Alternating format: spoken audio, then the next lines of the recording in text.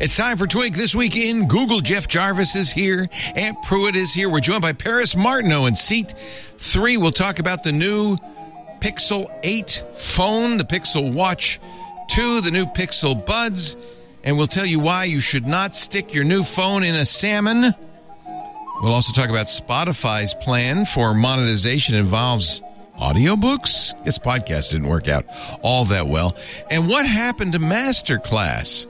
It's all coming up next on Twig. Podcasts you love. From people you trust. This is Twig. This is Twig. This Week in Google, episode 736, recorded Wednesday, October 4th, 2023. Socks on the beach. This Week in Google is brought to you by Collide. Collide is a device trust solution for companies with Okta. And Collide assures that if a device isn't trusted and secure, it can't log into your cloud apps. Visit collide.com/twig to book an on-demand demo today. And by Fastmail. Reclaim your privacy, boost productivity, and make email yours with Fastmail. Try it now free for 30 days at fastmail.com/twit. And by Miro, the online workspace for innovation, where your team can dream, design, and build the future together from any location. Tap into a way to map processes, visualize content, run retrospectives, and keep all your documents and data in one place. Get your first 3 boards for free at Miro.com/podcast. It's time for Twig This Week in Google, the show we cover Google, the internet, the Googleverse. As John just told me, anything you can find in a Google search. That's what this show is about. Jeff Jarvis is here, the Leonard Tao Professor for Journalistic Innovation at the Craig Newmark Graduate School of Journalism at the City University of New York. Hello, Jeff. Hello, boss. Welcome back. Did you cheese it up? Oh, my God. A lot of curds in They there? even put cheese in their brats. I had a macaroni and cheese bratwurst. Oh, sounds good. Yeah. No, too much. Yeah. Cheese curds, it turns out, are really just lumps of cheese. I don't know exactly.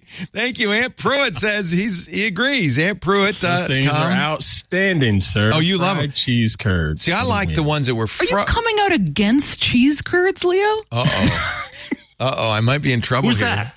That is Paris Martineau. You know her from This Week in Tech. She's, of course, at The Information and has many you just times. replace my lower third with cheese curd enthusiast. Are you a cheese curd? Where do you get cheese curds in Brooklyn? Some bodegas have them, cheese shops. I love cheese. I'm lactose intolerant. I shouldn't love cheese. I love it anyway. I love cheese. Give I'm not me it against in all cheese. forms. I don't understand the benefit of a cheese curd. It's cheese, but in a portable, in a lump size. See, I love cottage cheese, which is actual curds. Okay, cottage cheese. That's gross. actual. Curd. That's curds. What was that you said, old man? I love cottage Do you like basic cottage cheese to eat when you take your dentures out? It is like an old man, isn't it? Give me some cottage. But was it Ronald Reagan loved cottage cheese? No, it was Nixon loved cottage cheese and ketchup. Aren't cheese I'm a little curds more up to date. pre-cheese? I love cottage cheese and balsamic vinegar. Oh, that sounds good. It's not too bad. Yeah, it's like cacio that pepe. actually sounds appetizing. Yeah, you should try it. Okay.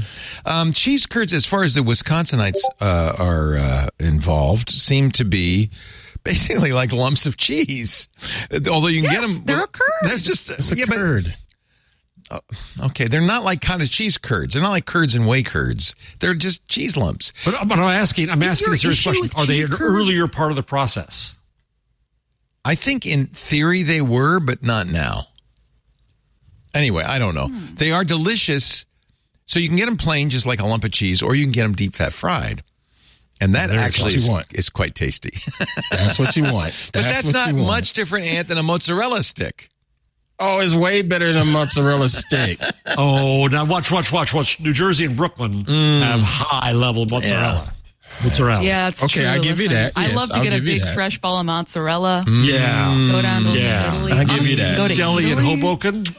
I give you that. New York mozzarella versus Mozzarella. Hand stretch. Mozzarella. So I am very grateful to Jason Howell because this morning he got up at 7 a.m. Pacific time. Probably got up earlier for a Pixel event. Now, Apple has finally figured out that you don't have to do these things live. You can produce a beautiful, highly edited, well-flowing presentation that sells it very well. This felt like an event from 1975. It was like the old school days. Rick Osterloh up on the stage. We love Rick. He came to Google from Motorola when they bought Motorola. He's now in charge of all hardware. Started things off. It just felt a little, I don't know, did it feel, did you watch it yet, Jeff? Nope. Yeah, I watched it live. Of course, I had to watch your stream. Did it feel strange to you? No, it just felt small. Small. Yes, Laporta, Mr. I got Pruitt. up and watched this presentation this bright early morning, and nothing against Mr. Osterloh and the other members there, but man, their presentation was just so flat. I It fell was asleep. flat. I They're fell always asleep. flat. I legit got another nap in watching that, and woke up crazy refreshed right as they finished talking about the Pixel Buds Pros or whatever. Yeah. It just They had a whole different energy level. The guy who came to Google from Pixel. As always, Here's Rick. Our focus is on making AI more helpful for everyone. in I'm ways sleeping that are already. Bold. It's what they're always like. Okay, but all right. So, do Mr. you want, a Howell, Samsung Did you watch this? presentation? Paris, did you watch this? I will say when I stopped reporting on exclusively consumer tech, one of the first things that filled my heart with joy is that I will never have to sit through a God knows how many hour-long press release. That's what these I are. believe Yeah. one of the first things was like it was Apple's one of their like demo days or whatever. And I was like, God, I don't have to do this anymore. I mean, in this case, I skimmed the product announcement. I think that each and every one of these sort of events proves that it should have been an email. Yeah. Yeah. Good point. No title. Should have been an email. They announced the new Pixel 8, which we already knew everything about. In fact, they even had the kind of, the self-deprecating nerve at the beginning of the event. They had a couple, let me see if I can find this, a couple That sitting was the dazzle part in the right there. cafe. Oh, God, this music even is god-awful. That was a good line. The W8 is over. That was nice. It was nice. What does W8 mean? Just the wait. Sure. Wait. Yeah, but Sure. what do you think? Okay. That's clever? Sure. For okay. for presentations, it was positively Seinfeld. There was an ad, apparently. Annoying sound. Oh, yeah. You can't get rid of it, huh? But do you really think all those rumors are true? Yeah, they were all true. Let's see. And then they started the event. Like they acknowledged, we told you everything already. There's nothing. Yeah. There's nothing new. Good for that. They announced the Pixel Watch 2, which is much needed because the Pixel Watch 1 fell apart, had all sorts of problems. Fitbit is very much a part of it. In fact, you get 6 months free of the Fitbit subscription with the Watch 2. And as I said, the guy who came to Google from Fitbit, the founder, the guy who founded Fitbit, did the introduction on the watch. And they also announced the new Pixel Buds. Email easy could have covered all of this. I did order. I mean, I thought, I have the Pixel 7. How many phones did you order as a result of this Just event? one, I think. Yeah. Just one. Okay, that's huge. Just one. Pro? But I have to, right? I sort of have You to. have to. So I have the Pixel 7 Pro. The good news is, because I'm a Google Fi customer, I can get the Pixel 8 Pro. I think it was $760 with 256 gigs, and trade this in for a couple of bills. So it's going to cost more like $500, which, for a feature phone, state of the art, top of the line phone is probably not a bad price. Listen, come into this from iPhone land. That sounds like a steal. Yeah, I know. Yeah. How much did I pay for the 15 Pro Max? What do you got, Ant? What do you have? That's the 7? This is the 6 Pro. Should we trade it in? They look the same, don't they? They look exactly the same. You What is can on the if you back want. of your phone? It's got some sort of blocky thing. Oh, that's a magnet for when I get into the car. I just pop it on there. It's a thwack. Oh, that's thwack. fun. I for some reason still think of magnets as the enemy of technology. I think like the CRT, TVs really scared me. Anytime a magnet gets near my computer or phone, I'm like, oh God. I'm with you. You're not wrong. I was a little nervous, but I got in the car with one of the hardheads one day, and he had a magnet on the back of his phone. He set it on the dashboard, and I'm like, wait a minute, that actually works, and your phone is fine? It's like, yeah. Like, okay, I'll try it. Yeah, So, Leo, we all have that feeling like magnets. Really, you shouldn't. Yeah. No.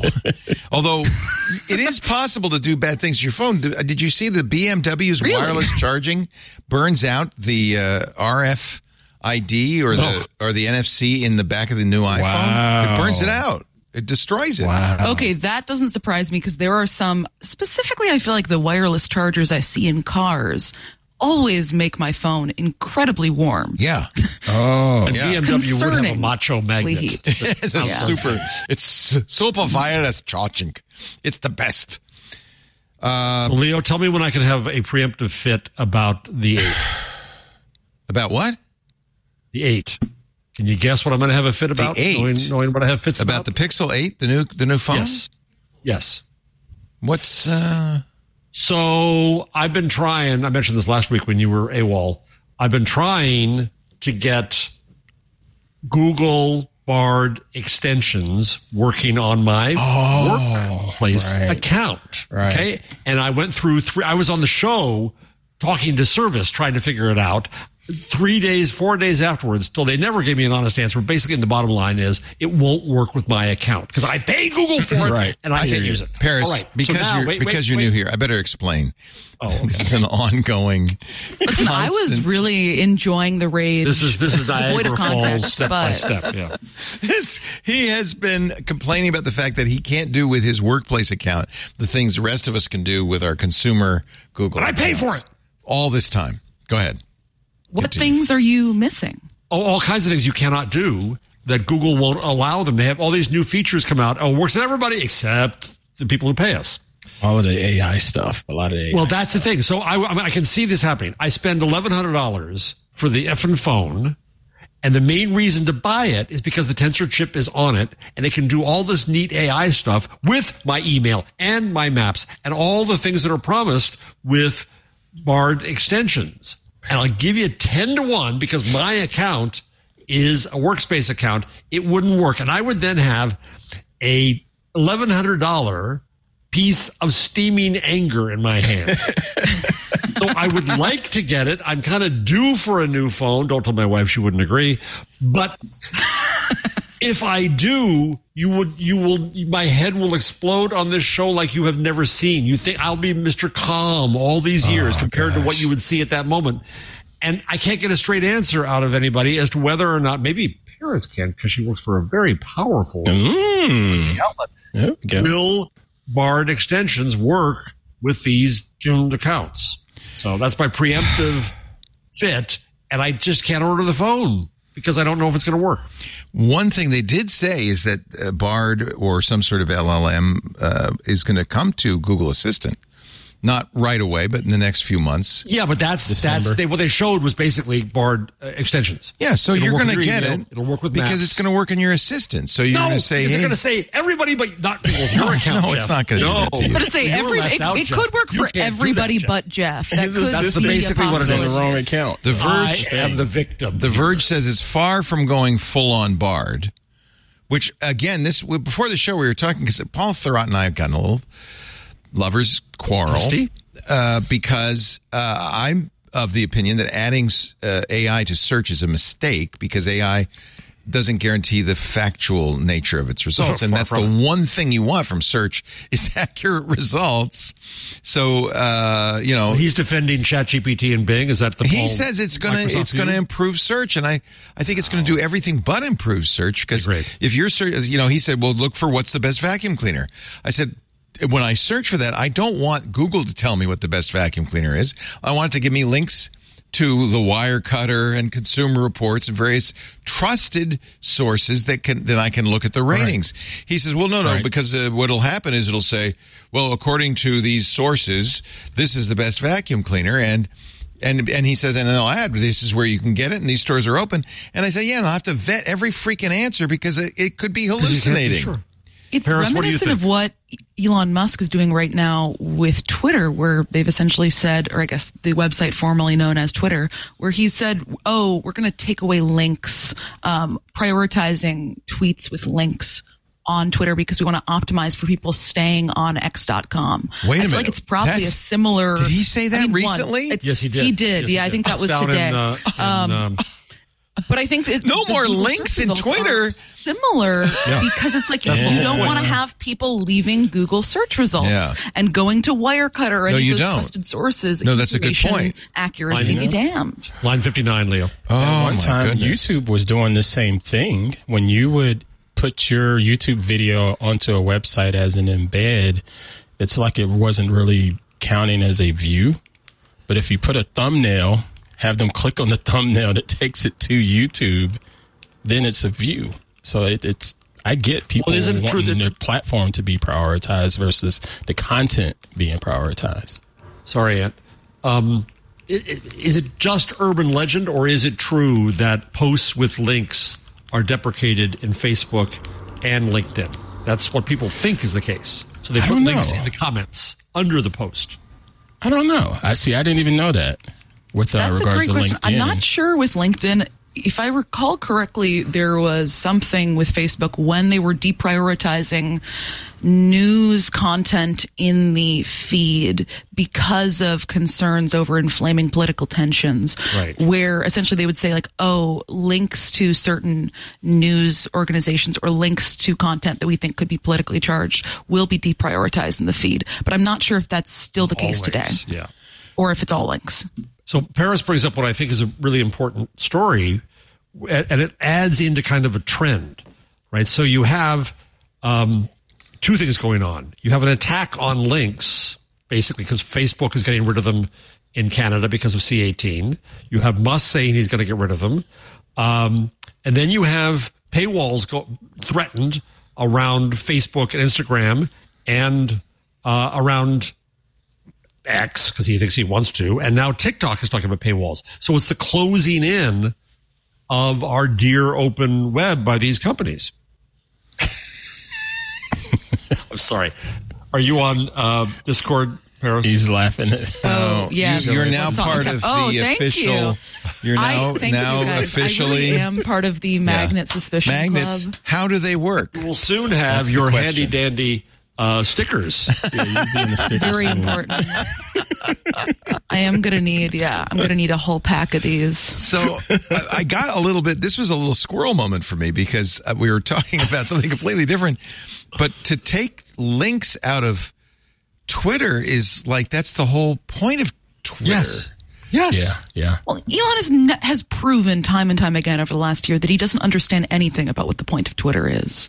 Or he does and he wants to destroy it. You think he wants to go bankrupt like he's just trying to get out of it? I don't think he's thinking that hard about it. He should tell Linda Yaccarino what his plans are because she says we're going to be profitable next year. Yeah, she clearly does not know what's going on. Oh, I know somebody who knows her back in the day at NBC, and I said, was she that bad then? And no, but geez. Well, you kind of have to, if you're going to work for Elon, I think you have to drink the Kool-Aid, except you got to wonder when she got back after we're talking about the interview she did at the Code Conference with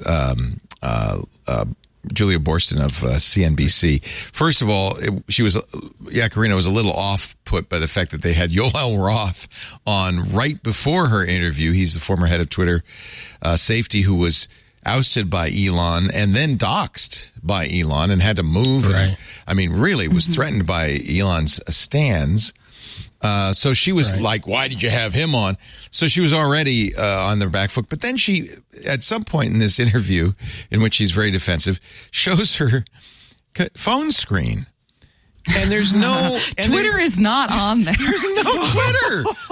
And also, may I point out, she has the settings app in her dock at the bottom of the phone, which I think is the most psychopathic thing I've ever seen. Who has the settings there? Who needs that much access to the settings app? Well, we can debate that. I actually, it's funny, The Verge ended up having on, I think it was on Threads, all of their editors post their screens, and you're right, none of them had the settings on the dock. But I can only imagine her going back to the office and Elon saying, "You've got Instagram, you've got Facebook's, WhatsApp, you've got Facebook on your. Where's Twitter? Where's X?" I think that might be X? So. Maybe she doesn't even use it. I don't know. I was going to say, X is on my home screen. Is it really? I'm not the CEO of it. You are brave. I don't want it on my home. Well, it's in a folder on my home. I don't know if it's not gonna. I don't use it. Mine are color coded, which I think everybody should. Oh, wait a minute. Let's see that. You color code your home screen? Oh my! Oh, yeah, I do. I don't know how to get the camera to. No, yeah, it's too bright. It's not going to. Paris, I got it. This is a major litmus test question. Tell me your books aren't organized by color. They're not. No. They're not. Okay, good. There are there's like one area, like, am I pointing in the right? Like over here that has some blue books because I think they look nice together. But most of the other books are a little slippery bit. slope, my friend. Listen, I'm not going full, Pinterest. Paris is very aesthetic, though. She has. I will say, I do. I got to take pride in the background of my apartment. You're very crafty. Yeah. No. She has an interesting object dart in her faux fireplace, though. We won't talk about that. Listen, we're Until we not get to yet. know you better. We got to save that to the back half. Where were we? God, now we've sidetracked. Twitter, mouse killing. No. We were originally talking about Google I'm links. going to pop the stack. We were talking about the new Google phone. We haven't finished that. Oh, that. Oh, back. Guys, Google. Right. Remember Google. Even Paris is chastising us. I got to start from a position of power here. Yeah. Google. This is a show about. It says Google. Actually, there isn't really much to say. I think that there are a couple of things that's interesting. The new phone is using a screen technology called LTPO, which ironically came from Apple. It is a low temperature. What does it stand for? Low temperature polycrystalline oxide, I think. But it is bright. In fact, they are even brighter than the new Apple phones. 2,400 nits. That's awesome. That's a lot of nits. Wait, have we talked about how one of the new Google phones can sense your temperature? That's okay. Yeah, we haven't gotten there. That's that's the one interesting new feature. Anyway, so the bright screen, you like that, Ant? What about the photo controls, the camera controls? Is that just catching up, Ant, or is that maybe really good? I think it's going to be pretty good.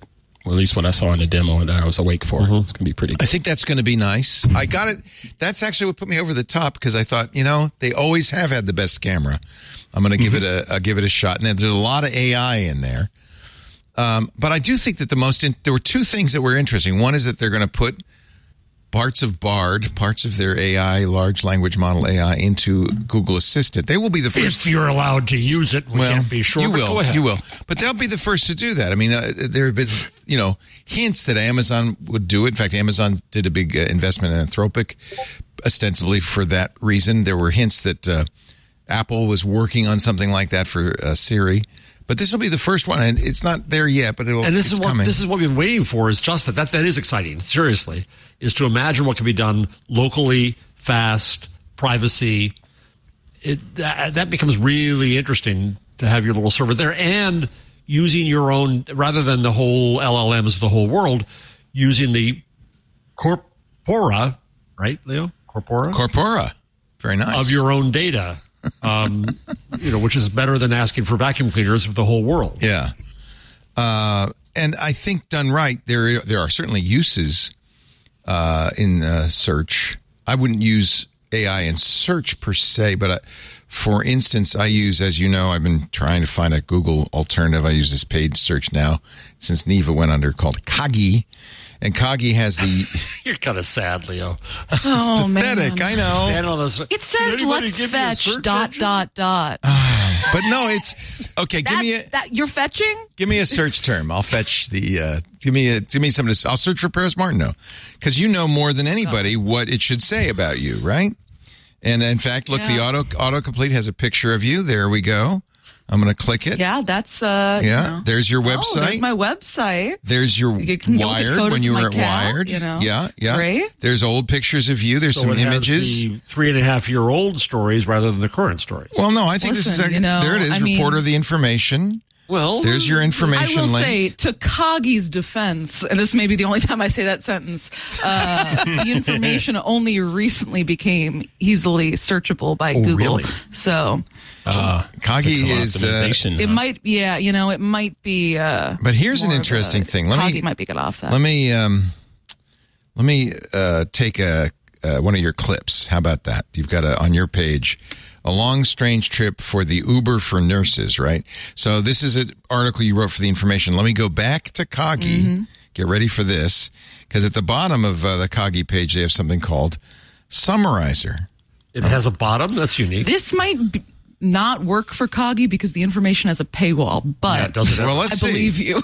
Oh, yeah, you're right. I didn't even think of that. Okay, let's You should see. do a Wired article. Yeah, I should. Well, it has a paywall too. But this is going to Well, but not as hard. To me, this is what The AI issue could is do that- well. Now, look, I guess it went through the paywall. Here's the summary, the bullet points from your article. Yeah, no, this is the top. This is the unpaywall. That's the part. top. Okay.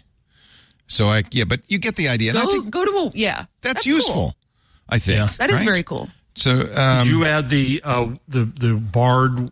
Since you don't use Google, but you got to use Google if you know what's going on. You could add the Bard box to Google search. So every time you search for something, the box comes up there, and So let's Bard do the says, same- "I'll tell you let's- something about this." so here I am on Bardbox is the Google.com. sequel to Birdbox that no one asked for. Pretty much. Where is Pretty much. Bardbox? And I don't see it. Where? Well, you've got to install that as it's a different extension, but you install that on Google. If you go to bard.google.com and then install that as an extension, it'll show up. The weird thing for me is it changes languages constantly. And I asked once, "Why are you showing me Persian?" "Because you're using the Persian keyboard." "No, I'm not." Oh, that's I'm sorry. interesting. I'm just a development machine. I don't know anything. Yeah.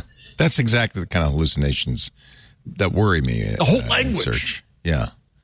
Although that was one thing Google showed at the event today is that you can dictate in, I think this is something probably not a lot of people are going to use, but you can dictate text messages in multiple languages at once. Like you can Well, there's start in plenty of English and Spanglish then, people. and then fade into Yeah. Spanish, and then switch You listen into to my students; Italian. they go back and forth like crazy. Okay. So maybe there is a use. Did you watch That is Hey actually Jen very on- impressive from a Well, it is. language parsing The fact that it can tell the being difference. able to Yeah. Yes. have both of those and then also turn that into translated speech, or not translated but written speech. Fantastic. Yeah. Now, I spoke with you a State did Department group of journalists. Go ahead. Belarusian journalists, and they're trying to learn English. That's why there was there. I spoke slowly to them so they could hear my English.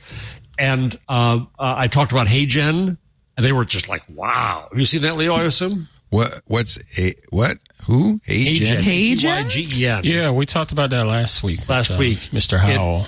It's phenomenal because it will record video. It will translate. It'll translate and speak it in your tone of voice. Oh, yeah. It sounds like you, and move your lips It appropriately. looked really good. Really. So good. we're interested in this because Spotify has announced for podcasts the ability to take an existing podcast like this one and in our voices translate it into another language. And I mean, one of the things I would love to do is make Twig available in South America, for instance, in Spanish-speaking countries. I want the German version. Or German. That would be be awesome. fantastic.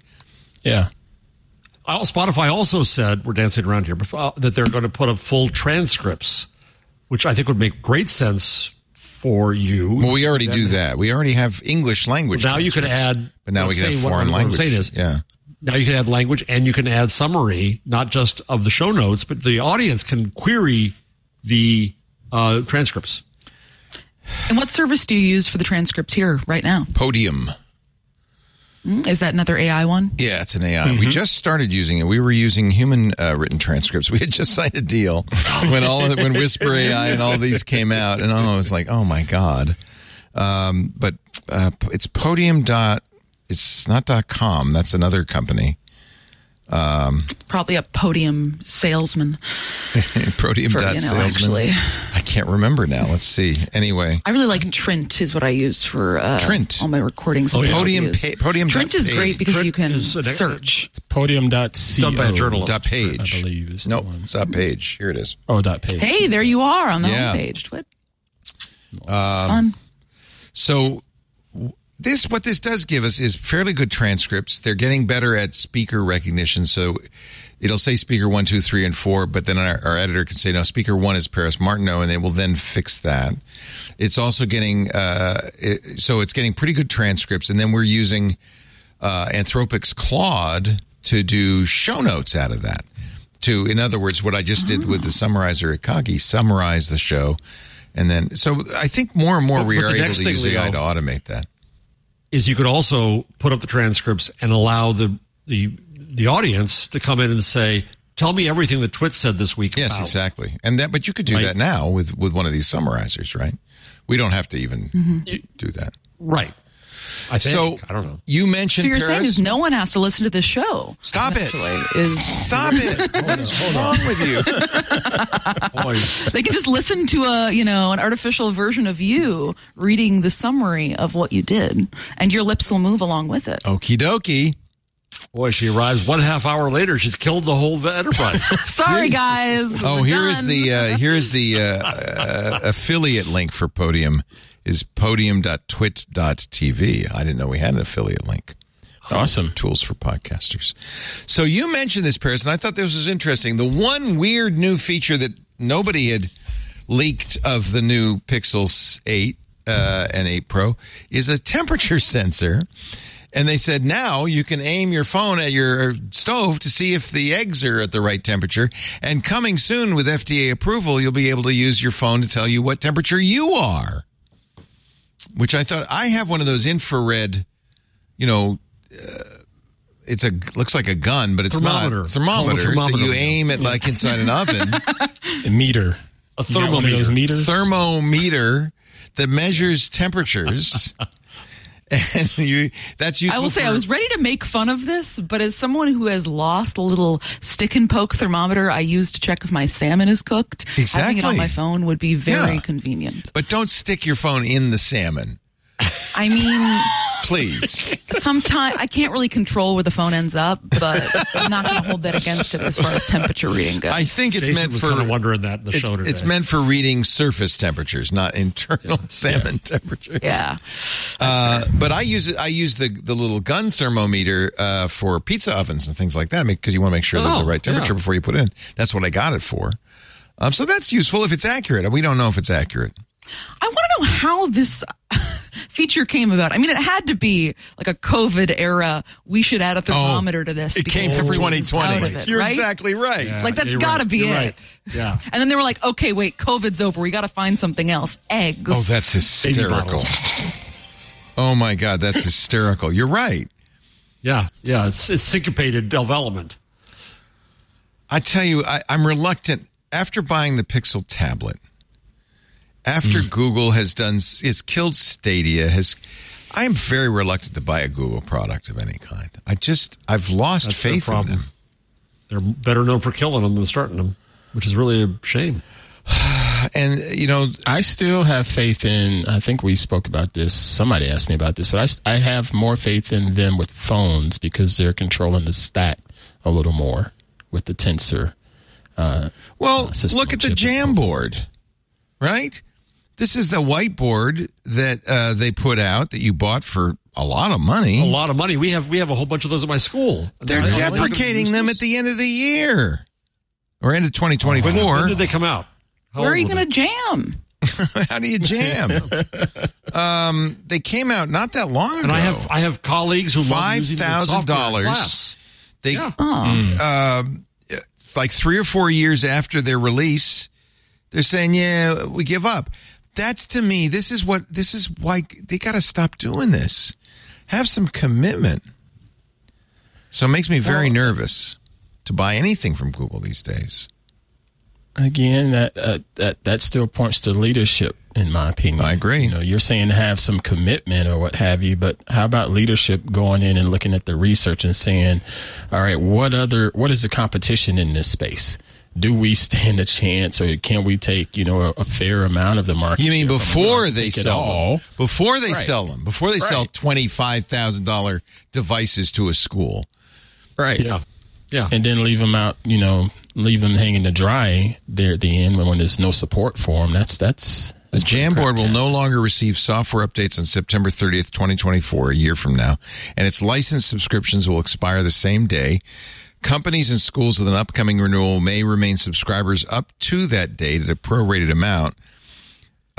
End of life September, October 1. They've got it perfect for back to school. You know? It's dying in the first month of school. It's gone. I mean, to your point, Ant, though, I think that this is I think there's that meme, of everything in Google ends up in a graveyard. Yeah. But I think it's more of a symptom of Google being such a large and unusually decentralized kind of organization, at least in comparison to, your Facebooks or Metas and whatnot of the world. Like Apple, at the very least, you don't have all these different teams working on products that some of which end up being perhaps the same product, and they end up releasing them around the same time. But at Google, that sort of thing happens somewhat often. This is the site we talk about all the time, killedbygoogle.com, and there it is right at the top, Jamboard, then podcast, then Google Domains, Google Optimize. I didn't even know about that, killed 5 days ago. Google Domains is crazy to me. Did they kill that? They sold it to Squarespace? Yes. Yeah, they gave them over to Squarespace, right? Squarespace, yeah. But Paris, I wonder whether in a decentralized organization, would it be easier to hide? Like, don't tell anybody they still have Blogger going after all these years. Yeah, they do. Isn't that wild? Yes, I think obviously it's easier to keep some of these pet projects alive for longer, but that's also why they end up developing these kind of cult followings, because they're able to grow. And then someone's like, why the hell do we have Blogger? Why the hell do we still are spending this much on Jamboard every year? And someone higher up in the totem pole decides to, cut that from the budget line for their larger team. And you end up with a lot of dissatisfied customers, which I guess would be, obviously, I think if Google was run in a somewhat different way, where every product release was something that you had buy-in from the highest levels of the company, you wouldn't have as much innovation, and it'd be a very different Google than the one we have now, but you would have that trade-off. And we have a billboard that we were thinking we would put up on the Highway 101 out here in Northern California, featuring your image, I think, Paris. I think that's great, fantastic. Says, this is our marketing department at work right away, got right to work. So what you're saying, huge, nobody listens to the people are really clamoring for this. Yeah. So great. So great. Thank you, Joe Esposito. Listen, you set me up for one, Leo. I'm just going to write down. Hit him right out. line. That's what your job is right here. See, she thought that being on a show about Google meant coming in and killing things, even the show. Yeah, even the show. That's true. I was being on brand, really. I take the name This Week in Google very seriously, and that means killing all of my darlings. It lasts this week, and then it's gone. Oh, Lord. All right. Let's take a little break. I think we've said everything there is to be said. I will get the new Pixel 8 Pro a week from tomorrow, so I'll have it for 2 weeks from now. Seriously, do you have a Workspace account? We use Google Workspace at work, yeah, but I don't. It's not my personal account. I want to see if you can test whether or not you can get or I guess the AI stuff isn't in it yet. That's coming later. Yeah, but I can test it for you. Yeah, it's not out yet. Oh, well, that's the key. So I will be logging into my Google Fi account when it comes, and that's one of the reasons I got it, because I use Fi, their cell phone company, which I'm sure is next on the block. And so, come to think of it, yeah, I didn't think about that. I didn't even think about that. So I'll put that on there, but I could log it in instead to Leo at twit.tv. We use Workspace for the company. To see what works and what yeah, doesn't. I'll give it a try when that time comes. Now, if you buy it with Fi and get the $400 off, can you then say, "Oh, and hell with it, I'm going to put a Verizon chip in"? Well, that's a good question. It's unlocked. Yeah, it's unlocked, right? Yeah. You can do that. Yeah. I don't know. Don't tell that. Don't say that out loud. Ruth Porat will kill it. Yeah. Say, oh, yeah. Ruth is definitely that's here. Not okay. Ruth's a huge Twig fan. She listens all the time. She knows what to kill based on what we say. Paris. Mm-hmm. Yeah, listen, she's coming for the podcast next. Fortunately, she doesn't own this show. In fact, apparently she did. This is more. We've talked more about Google on this show today than we ever do, like in years. So let's stop. I was about to say, is this allowed? Do we have to stop talking? Actually. Let's stop. And right we now. haven't even gotten to Chromebook Plus. Yes, well, we'll talk about that in just a moment because that's your kind voice as you say Chromebook Plus. There's an irony in all that. Watch We'll it, talk Paris. about that. Watch Bless his it. heart. You're getting close to the nerves here. Our show today brought to you by our good friends at Kolide, Kolide. Kolide is a device trust solution for companies using Okta. And it ensures that if a device isn't, now this is the difference here. If a device isn't trusted and secure, it can't log into your cloud apps. You know, Okta protects you because it makes sure that the person logging into your cloud apps is authenticated, is authorized. But what about that person's devices? If you work in security or IT and your company's using Okta, this message is for you. One thing you might have noticed in the last few years, the majority of data breaches and hacks you read about all have something in common. Employees. Now, I love our employees, but that's the common point of attack for bad guys. Sometimes an employee's device gets hacked because of unpatched software. Sometimes an employee might leave sensitive data in an unsecure place. Or maybe it seems like every day a hacker breaks in using credentials phished from an employee. But the problem isn't your end users. It's the solutions you're using that are designed and supposed to protect against those breaches. It does not have to happen that way. Imagine, if you will, a world where only secure devices can access your cloud apps. In this world, phished credentials, useless to hackers. You can manage every operating system, Windows, Mac, even Linux, from a single dashboard. Best of all, you can get employees, this is so cool, you can get employees to fix their own device security issues without creating more work for your IT team. And that has a great side benefit because the employees are now on your side. They're on your team. They're part of your defense. Well, here's the good news. You do not have to imagine this world. You can just start using Kolide. Visit Kolide, Kolide.com/twig. Book an on-demand demo today. See how it works for yourself. Kolide, Kolide, Kolide.com/twig. Get that on-demand demo. I think you'll be very, very impressed. You're watching This Week in Google. Jeff Jarvis, Ant Pruitt, and Paris Martineau joining us in seat number 3. All right, let's talk about Chromebooks for gaming. The irony is Google just killed Stadia. So you get the feeling this is another case of Google saying, oh, you know, it'd be great to work with Stadia. We could have our Chromebooks stream games using Stadia. And so they worked on that, and then they killed Stadia. And so what are they going to do? They're going to kill Chromebook Plus? No, they went ahead because now Microsoft or Amazon or NVIDIA can benefit. It's just crazy. Are you going to buy one of these, Jeff? I know you're a Chromebook fanatic. Doesn't work now, and the microphone doesn't work, so I got to buy a new one. Oh. It's a Pixelbook Go. It's the last Google one. Which I love. Yeah. Or no, not the Go. I like the Pixelbook. Well, I love my old Pixelbook. Yeah, I miss those. May it rest in peace. They were the first horrible things they killed. So the expensive HP one was what I thought I was going to get. Kevin likes the Kevin Toffel at aboutchromebooks.com. What does he like? Which one? The 714. Well, he's always like that. But is that a Chromebook Plus? I was debating that one too. The Samsung one that came out 2 years ago I liked, but it's old now. So I was waiting for Plus. And these are running $399, $499. They're less expensive. I just don't know what the build and screen quality is going to be like, and battery. So these are battery's these, not one of the specs. So one of the things they're promoting, I even see ads for gaming on Chromebooks. These aren't the gaming Chromebooks that they've been talking about. No. This is trying to set a base level for a serious Chromebook. And so now there's going to be kind of 3 kinds of Chromebooks. There's Chromebook for gaming, the highest end. Those are using i3s and i5 Intel processors. And better screens, presumably. They say 120. And along with them, the really expensive $1,000 ones from HP. I think it's the ultra premium called Chromebook. And don't laugh at me for saying that. And then there's the Chromebook Plus, which is adding things like, I guess it has an NPU or neural processing unit of some kind. So it's doing more with AI. Video calls are even better, they say. They've got Magic Eraser in it, things like that. And then there's the normal crappy Chromebook that you have. Buy it for your No. I have this is a $1,000 machine. Oh. Not a crappy one. Okay. Sir. Well, All right, your Chromebook that doesn't have a working touch screen and has something else broken, that's the not crappy one?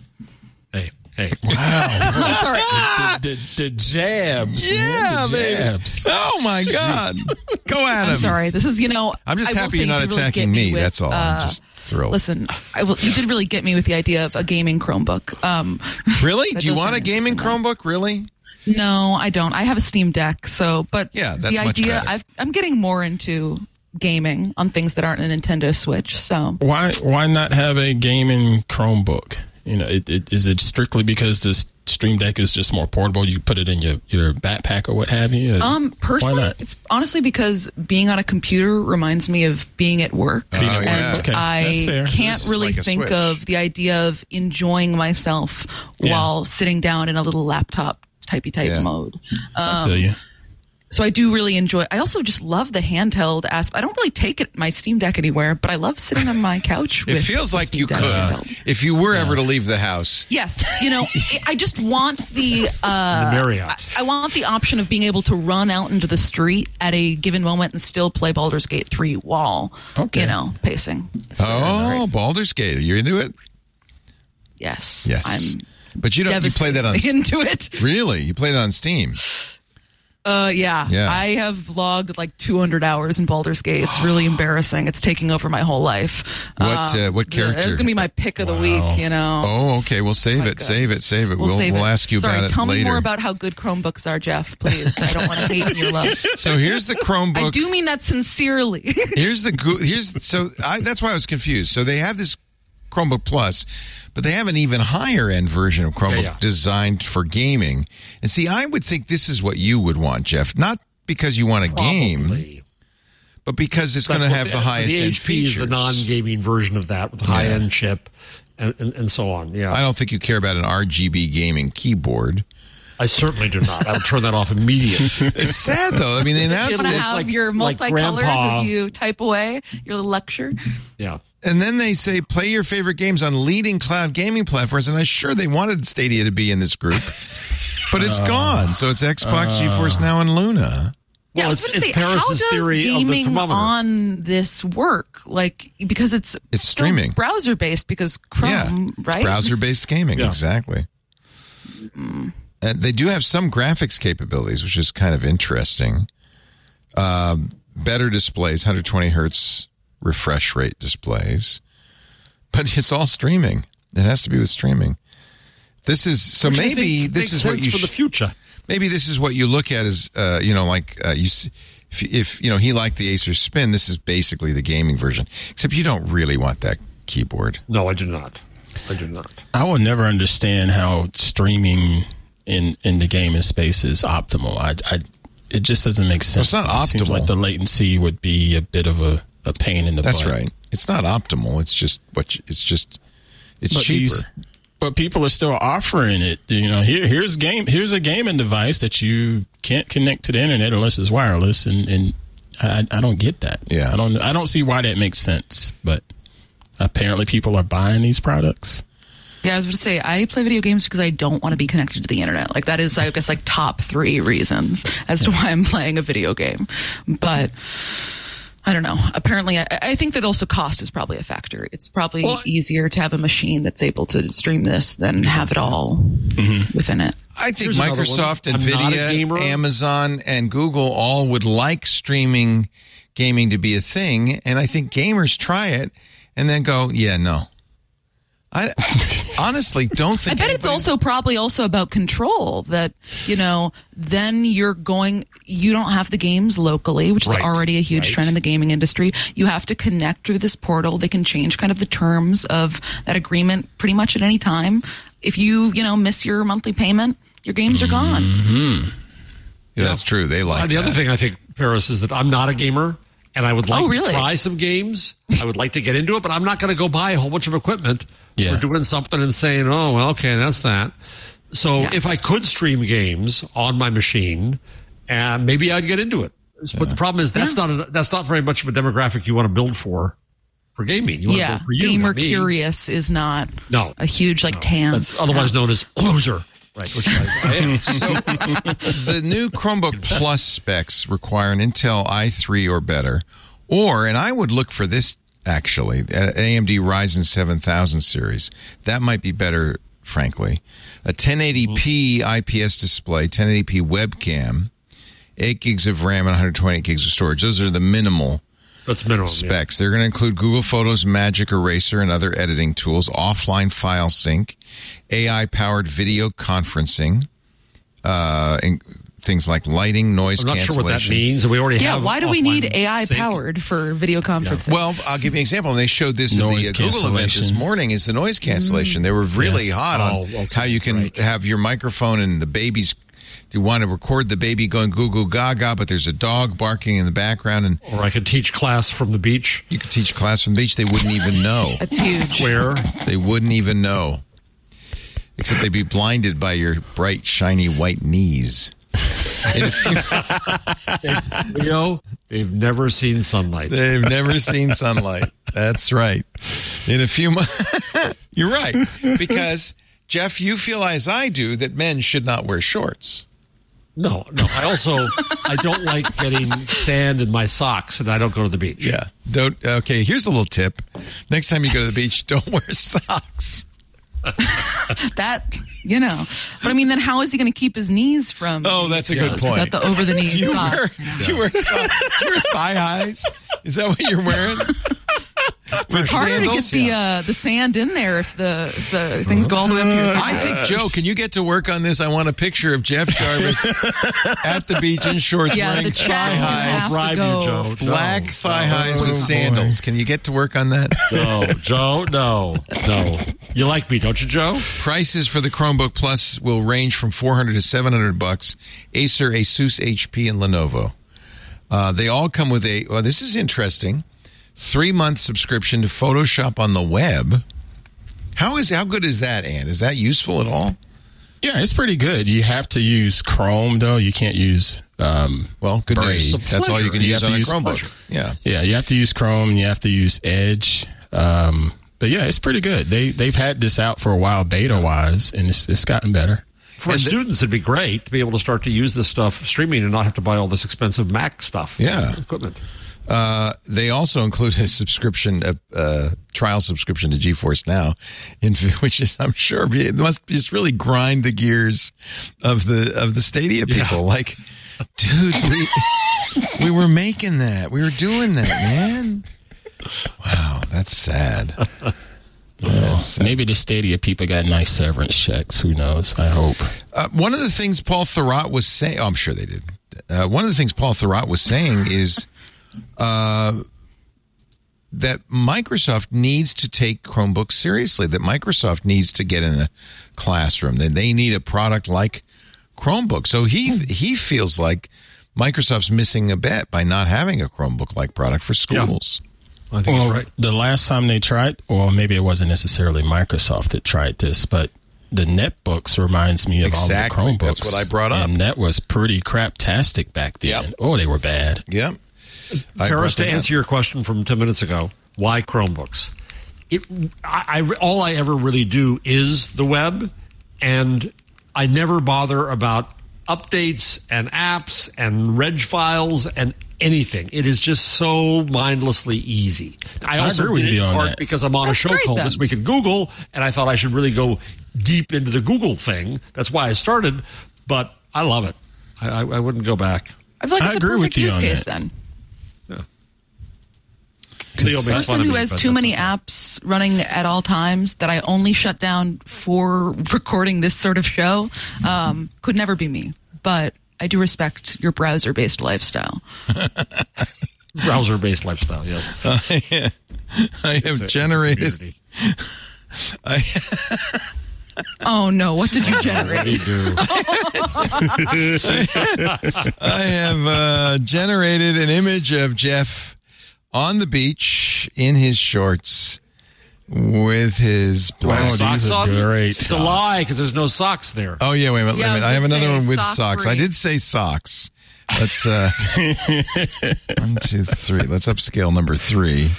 and I will give you that one with the socks. There you go. I think that's there a good. We go. That's you right there. There we go. I really like the socks, yet the toes out. Well, Well, because that helps with the sand. Then it's okay. It's a good invention. really good, yeah. Oh, man. I didn't say Jeff Jarvis. I just said an old man. So I'll try to. I don't know if it knows. I need you. to Photoshop Yeah, we Jeff. can compare it to you. Yeah. Oh, that was another thing Google showed at the Pixel 8 event, and I thought that was really good. When you're doing a group shot, we do this every year for our. I'm going to try this with the new phone on our Christmas picture, Ann. We do this every year. There's always somebody, because there's 20 people in the Christmas picture going, or with his eyes closed, or Burke making a weird smile. Being who he is. And so what you can do in a group photo is tap on the people's heads, and it'll show you, because take a bunch of photos, right? And then it'll show you all the different pictures of that person, and you could pick for each person the best shot and assemble it into. Good. Now, if that does a good job, that's really good. I think that's a nice feature. So insert deep fake moral panic here. It's not a deep fake. We're there already. No, it's got the image. I mean, It's taking the it pictures is snapped. deep fake in the sense that that picture doesn't Never exist, existed. and it is an amalgamation of other pictures. It's kind of a human centipede of a deep fake. Well, But it could be that you're sneering at me for something I say, but then the photo can be replaced to make you smile at me. And that's kind of a lie. Just like what most ads are already doing now for the last couple of decades via Photoshop. I think you guys are terrible. This is not that. This is you just have a family photo and the kids. I agree with you. I'm not saying it's moral panic. I guarantee you we're going to hear it. It was him that brought it You're up. so I agree with paranoid. you. I think it's a good tool. Yeah. I think it'd be a good tool for families to fix this I agree. I'm just stuff. For that predicting group the moral text or that group Slack channel, you know. I will say this would be a perfect product for my mother, who hates every photo ever taken of her. Yeah. And for that. That's yeah. right. That's right. Here, Mom, now you got a choice. Just tap it and fix it. I was like, just Done. pick the one that you like. Yeah, and we'll exactly. do I don't the like any rest. of them. Here, Ma, here's all the I don't images. like my picture taken. Yeah. So here, I'll show you. Just as this is the Google event, I'll show you. And it's easy So, enough. so one of the things there she's talking about right now is Audio Magic Eraser improve the identifies audio the eraser sounds that will in take the video background noise out, and which is sorts cool. them into distinct layers that you can control. So here's the picture. Oh, wait a minute. This is the baby with the dog. Noise cancellation. I actually think the dog is part of the charm of it. I would take the baby out. No, that's really good. Personally, leave That is really good. Take the baby, That is leave pretty the impressive. dog. But Leo, go a second before that. Didn't it? And she said layers. I think what was before that showed the layers, and you could affect each one. yeah. But Recognize if you look at it closely or listen closely while she's doing it, you'll hear that weird phasing in the background that you get when you have digital processing. And they downplayed that, but I think you would notice it, to be Tensor G3 honest. is so efficient. Not only does it run more ML models, more complex models, but in many cases, it runs them concurrently. This Which is is their why Tensor Pixel chip. can deliver so Their many G3. I think I went unbelievably back helpful too far. experiences that no other phone can. The clear calling is pretty cool. Let me find, this is the camera, the video, The the trickiest conditions. Like when you're trying Now to you're in take the the video. group photo over and over and over again, only to find somebody is always blinking or rolling their eyes. Group photos are Mom. tough, but Pixel gives you the option to make them easier. This is kind of With the cool. new So each face you could choose a best feature take. in Google Photos. Best Take uses a series of photos taken closer together to help you create the shot you want. Now, for this to work, you'll obviously You can have to choose take what a bunch you of photos think without people is moving. The best expression. Right. Yeah. And you can hear the Google employees in the front row, by Yeah. the way. Wait. And you're That already photo, standing there with the same perspective. You're not on a tripod, but you're making it easy for the AI to be able to cycle through the different. But we do versions that, of don't those we? I shots, mean, when we you take know? the Christmas shot, we go, choo, choo, choo, choo, choo, choo, choo, choo, choo. Yeah. The other thing they showed, which is kind of cool, I sometimes will do this. I don't know where I got the idea, but I say, okay, act surprised, and everybody's surprised. Okay, act grumpy, and everybody's grumpy. Okay, happy, and do 3 selfies Right. that way. But you could Right. actually do that and then pick the pictures you like. Yep. the mother in that end shot looked weird. Well, I will say, I noticed that as well. The chin area is strange. And that's the problem is when you do this demo real quickly, it looks so cool. And then if you pixel peep it, time. If you pixel peep it, well, let it cook. Let's see. Let's look at the images. Yeah, that doesn't. Her head doesn't match her neck. No, it doesn't. Yeah. Which is an odd choice to learn. It's generative AI, and it's going to have to learn over time. Okay, but it's not there yet. Clearly, right? They said December. It is strange to use that as the demo, though. Yeah. I mean, why not choose one that looks... Wait a minute. Look, we're expecting polish here from Google. Really? Come on. Yeah. Okay, yeah. This wasn't Sorry. the most polished event. Not the most polished event. All right. Someone in the chat pointed out my last name is misspelled in the lower third. Thank you, chat. I did not. Oh, it is not even close. Myself. That is not even. Listen, is there a missing something and there? And similarly, my last name is misspelled in, I think, the what's it called? Twitter handle, X handle. Oh my God! Martineau. Are you true. French? Is your family French? Is that? Yeah, family is French. Are they from Paris? Or just like it? They're from a small town in southern France that I'm forgetting the name of. But we at some point went back and founded the church. Oh, nice. So my great grandfather got baptized in or whatever. It was fun. Oh, yeah, that's really cool. All right, I'm going to take a little break. Come back. We have more to discuss. God, that was a lot of Google.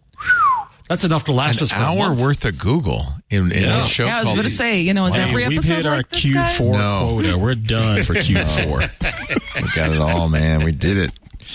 Paris Martineau, great to have you. Thank you for being here. She's at the Information. Yay. What's your beat? I know you cover big tech, right? Yeah, my beat as of this year is kind of just features and investigations on interesting subjects. So you get to choose?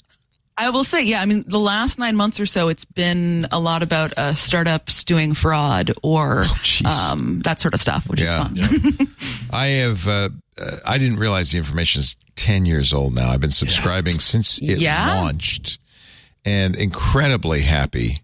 It is one of the reasons I subscribe is there's so many scoops, and we are often reporting on what the Information has said about all this stuff. And so is the rest of technology media. Yeah. Yeah. It's been really nice to work at a place that has a sustainable and profitable business model that truly the way we operate is hire good reporters, let them do work that is important and break news and not much else. So it's quite nice. Bravo. Jessica Lesson, who has been on our shows and was a reporter herself. I think she was at the Wall Street Journal at the last and decided, you know what, I'm going to stop working for the big companies and do my own thing, and has put together. I will say, Leo, I think one of the things that changed the needle for her was she had to cover some sort of event, like this Google event today. I think it was an Apple day, and she was like, why am I live blogging this? Oh, yeah. I should start my own company. I know the feeling. I started my own company so I could live blog it, and that was where I went horribly. Well, Jason's the one who knows the feeling because he had to get up at 7 o'clock in the morning. Yeah. Well, now I have people to do that for me. Yeah. Kudos to Mr. Howell. Aunt Pruitt is also here. You've put together some very exciting new events in our club Twit Discord. Tomorrow, you're interviewing John Scalzi, the esteemed, one of my favorite sci-fi authors. Is that his latest Starter Villain? Starter Villains. This is his latest one. They sent me an advance copy, and I will be finishing it tonight. As you can see, I'm almost done with it. I'll finish it tonight, just in time for my interview with him tomorrow. I'm really looking forward to it. That should be fun. This 9 is a fun book, and he's done Pacific. some great books. He will also his book will Kaiju. What is it called? Preservation Society. Kaiju Preservation Society will be the subject of Stacy's book club next month. So that's right, November. Renee Ritchie, former host on MacBreak Weekly, now creator liaison at YouTube in a fireside chat in November. And then it's the old farts, Jeff Jarvis, me, and Doc Searles in our shorts and black socks. At the beach in our shorts at with the our beach. socks. And Yeah, it'll be a lot of fun. That's December 7th, the day that will live in infamy. Many, many other events. If you're not yet a member of Club Twit, that's how you get the ad-free versions of all these shows. That's how you get into the Club Twit Discord with all the special shows that we put together, like Hands on Macintosh, Hands on Windows, the Untitled Linux Show, Scott Wilkinson's Home Theater Geeks, and on and on and on. It also is how you get that good feeling in your heart because you know you're supporting what we're doing here at Twit. Twit.tv/Club Twit. Nat Pruitt, of course, community manager, so he does a great job putting together our programs. Are you going to be participating in the escape box? Yes, sir. We have our escape room coming up on October 26th. I'm a tad bit nervous because Mr. Burke is going to be in there too. Oh dear! Who knows what the heck he's going? He's going to pull out? So Lisa and we've already said before, if we're going to be trapped on a deserted island, most people have said they want to be trapped on a deserted island with either me or Mr. Burke. So you're like the professor. Okay. Burke is like Gilligan. I'll be honest. But you never know. We'll find out. That'll be fun. October 26th. He's the sledgehammer. Yeah. Twit.tv/Club Twit if you're not already a member. And thanks if you are. Our show today brought to you by, I love these guys, Fastmail. I've been a Fastmail subscriber for more than a decade. And I've said this over and over again. If email is important to you, stop using free email services. You're not going to get support. You're a product, not the customer. You need Fastmail.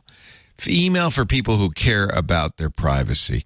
I have been such a Fastmail fan. It's got all the tools I want. They use the open source Cyrus server. They contribute back to it all the time. They also establish standards for authentication. I have all of my domains hosted, the DNS hosted at Fastmail. You can do that. And the reason I do that is because not only do they do a great job of that, they also give me email at those addresses, and it uses DKIM and SPF and all the email authentication protocols. So it's a really great way to have an infinite number of email addresses. If you're a business and you're still at hotmail.com, can you stop?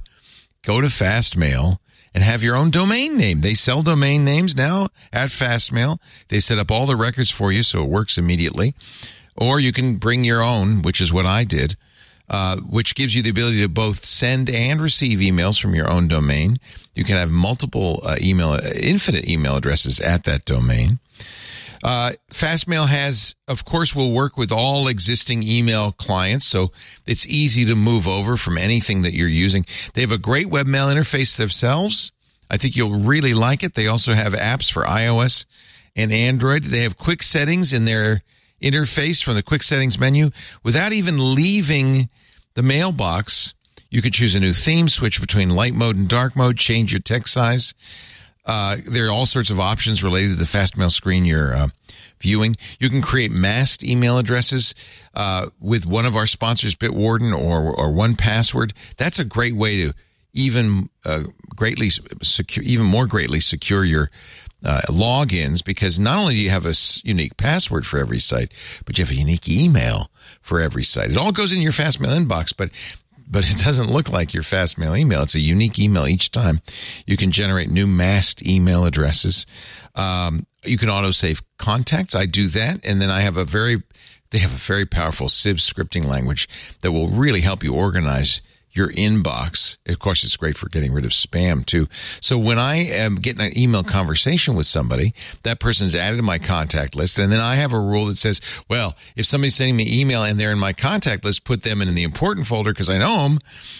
That by itself is it's one of the best filters ever.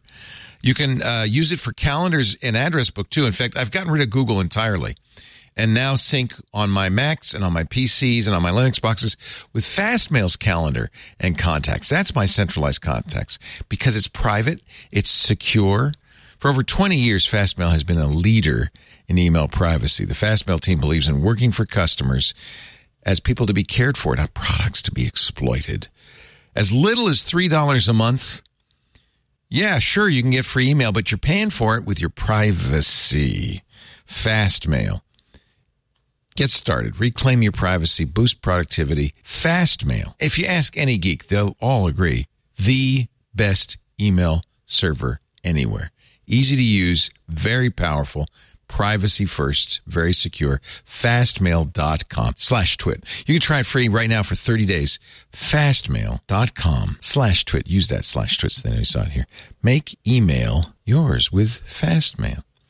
Well, he wasn't as fast as I am, but Joe Esposito has come up with an image of Jeff Jarvis in his socks at the beach. I think that looks relaxed. That looks good. And that's you. No, that is Brian Lawrence. Oh. Brian Lawrence did that. It actually looks. You look a little like Dick Van Dyke. I'll take that. That's okay. Pretty good, though. Yeah. Pretty good. Size 14 shoes. I mean, mine are big enough for 12. But. It looks like some sort of weird soccer shoe or rugby shoe. Yeah. Maybe you're playing. What keeps the sand out? Oh, that's it. Okay. I mean, that's good. So thank you. That wasn't Joe. We got to credit where credit is due. Yeah. That is Brian Joe listened to me. Didn't do it. Lawrence. Thank you, Brian D. Lawrence. Unfortunately, Horizon line's off a little bit, but we won't go there. Anyway, this we can Google. How can an AI get the horizon line wrong? That's crazy. Should be straight. Come on, AI. First thing I saw. Come on, AI. Oh boy, there's so many other things to talk about. You want to talk about the end of the red envelope? No more Netflix DVDs by mail. It stopped on September 30th, I should say. Yeah. Devastating. End of an era. But there is something to be reported on with this. We talked a little bit about it on Sunday on Twit. It means that it's the end of the long tail for DVDs. So you could get, by mail from Netflix, any one of maybe 50,000 or even more DVDs. They had them all. But now, Netflix doesn't say, but there are probably fewer than 4,000 streaming titles on Netflix as a streamer. Oh. So that means there are many, many movies that you can no longer get. And that's a big deal, if you ask me. I still like the idea of just the quality of having a physical disc when you play it back. Mr. Joe Esposito sent in a movie to me to check out not too long ago, and just seeing that Blu-ray quality and hearing that Blu-ray sound really made me miss being able to just go and grab those physical discs and how much I enjoyed it. Oh, did you, when you moved out here, did you schlep 1,000 DVDs along with you? No, but I have about 15 or so that I still watch. That are like the DVDs. Yeah, I mean, you can make that case. Guess. What's his most watched movie? I'll let you guess first because it's going to catch you by surprise. The ones that I watched. I'm going to say Saturday Night Lights. Outlander. There can be only one. Nope. Or it's Highlander. That's Highlander with Sean Connery. The disc that I watched the most that's down there. Wait a minute. Some would have said Pearl Harbor. No. Some would have said the Star Wars stuff. Rocky. But no. Blazing Saddles. Oh. That's the disc that I watched the most down there. Blazing Saddles. Farts. Is that the real totally DVD caught you off guard? Sort of movie. Do you watch DVDs, Paris? Is that? No. I was about to say, I don't even know how I would play a DVD now. Yeah. Where would I stick it? Wow. I don't know where to put it. I mean, I'm not saying that's not for a lack of trying. There have been movies that I've wanted to watch where I'm like, I can't find this anywhere on streaming. I would purchase a DVD. But one, places don't sell DVDs anymore. No. And places don't sell ways to, I guess I could buy a DVD player, but I don't even have a slot in my computer. Right. Gaming console. Right. I use the gaming console. That's the one last, and that's going away. As we know, Microsoft's going to. I was about to say, they're selling gaming consoles without the discs. Yep. Yeah, this is true. It's just all streaming. So that's problem number one. How do you play the physical media? You have to have a device that'll do it. But I worry about the fact that that's a lot of our heritage. That's like 95% of it that's going to suddenly be unavailable. I guess you could go to Amazon and buy the physical media. Still. I mean, but I think that this is like a larger issue, is that if companies just want to completely disappear content because they don't want to pay writers or actors residuals, they can. I mean, HBO did this when they switched to Max, I believe. They got rid of, for some reason I'm thinking Westworld, but that may not, or They may did. not be They moved true. a lot of their titles they got rid of off. Westworld and a bunch of different titles are all gone, and you can't find. I mean, perhaps in those cases they're on Amazon, but if it's a film that came out 20, 30 years ago, where are you going to get that? The story from Salon I was reading talked about a movie called Peter Brook's Mahabharata, which was a great DVD, but and was available from Netflix in the red envelope, but is not available streaming. You can't get it anywhere. And I just went to Amazon to see if I could find it as a DVD. Somebody's selling it, but it's $400. Son of a What is wing-wang. Netflix doing with all those DVDs, I wonder? Are they going to sell them as a lot? Could someone out there buy the whole Netflix DVD collection? Could be a fun little business. Yeah, John says you can get the VHS for $84. Do you have a VHS player? Huh? You'd probably get a VHS player for $25, so that's okay. We'll teach you how to adjust the tracking. Yeah. End of an era. End of an era. Supreme Court has agreed to review the Texas and Florida horrific social media cases. Even this court will recognize the First Amendment. Surely? I don't know. That's asking a lot from this court. It is, Paris. The social media laws would essentially allow states, a state's attorney general, to tell social media, take that down. Or conversely, you can't take that down. Leave that up. And, of course, this all came about because Donald Trump was booted off of Twitter January 7th. And there are some people who think that was a bad idea. They want the ability as governmental agencies to say, no, you can't Twitter take down Donald Trump. But this is exactly what the First Amendment says, is that as a government agency cannot tell a private individual or a private company what they can and can't say, or can they? Well, we'll find out. The U.S. Solicitor General Elizabeth Prelogar told the justices the art of culling and curating the content users see is inherently expressive. In other words, protected by the First Amendment. It is for speech, yes. Yeah, even if that speech is collected, is almost wholly provided by users, and especially because the covered platforms' only products are displays of expressive content, a government requirement that they display different content plainly implicates the First Amendment. I think that's pretty obvious.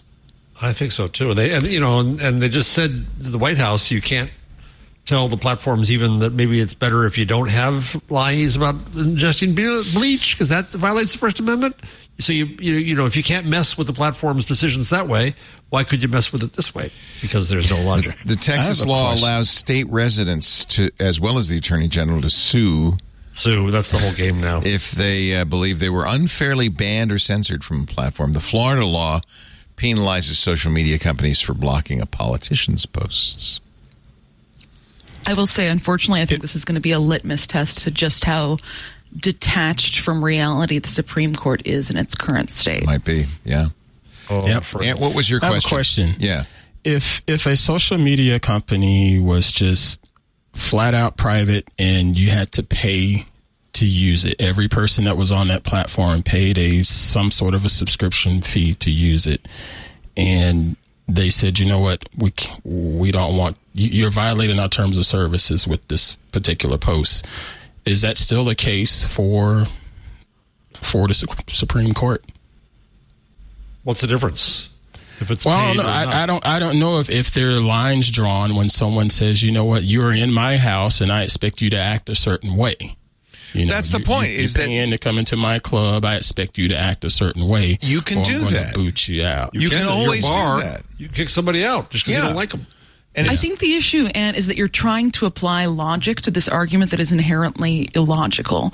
The reason why these cases keep getting up to the Supreme Court is more just an act of political animus, and the fact that like being shadow banned by big tech has become a political talking point that, I mean, does work on both sides of the aisle, but has become a rallying cry for the right. Yeah. And I think it's more related to that than any grounding in actual, First Amendment law. And to give you an example, Ant, you are the bouncer at a place where people pay to get in, our Club Twit Discord. Right. We have the right to boot people. We do sometimes have to boot people. And we do. Yeah. Have. Because it's, it's a private entity. We're allowed to do that. And the government can't say, oh, you can't boot Joe Esposito. Reinstate him. They can't say that. They shouldn't be able to say that, I think. Right. I was preparing a suit right now. There are cases. I mean, for instance, there are golf clubs in San Francisco that didn't allow Jewish people in for a long time. Government forced them to do that, or black people, or women.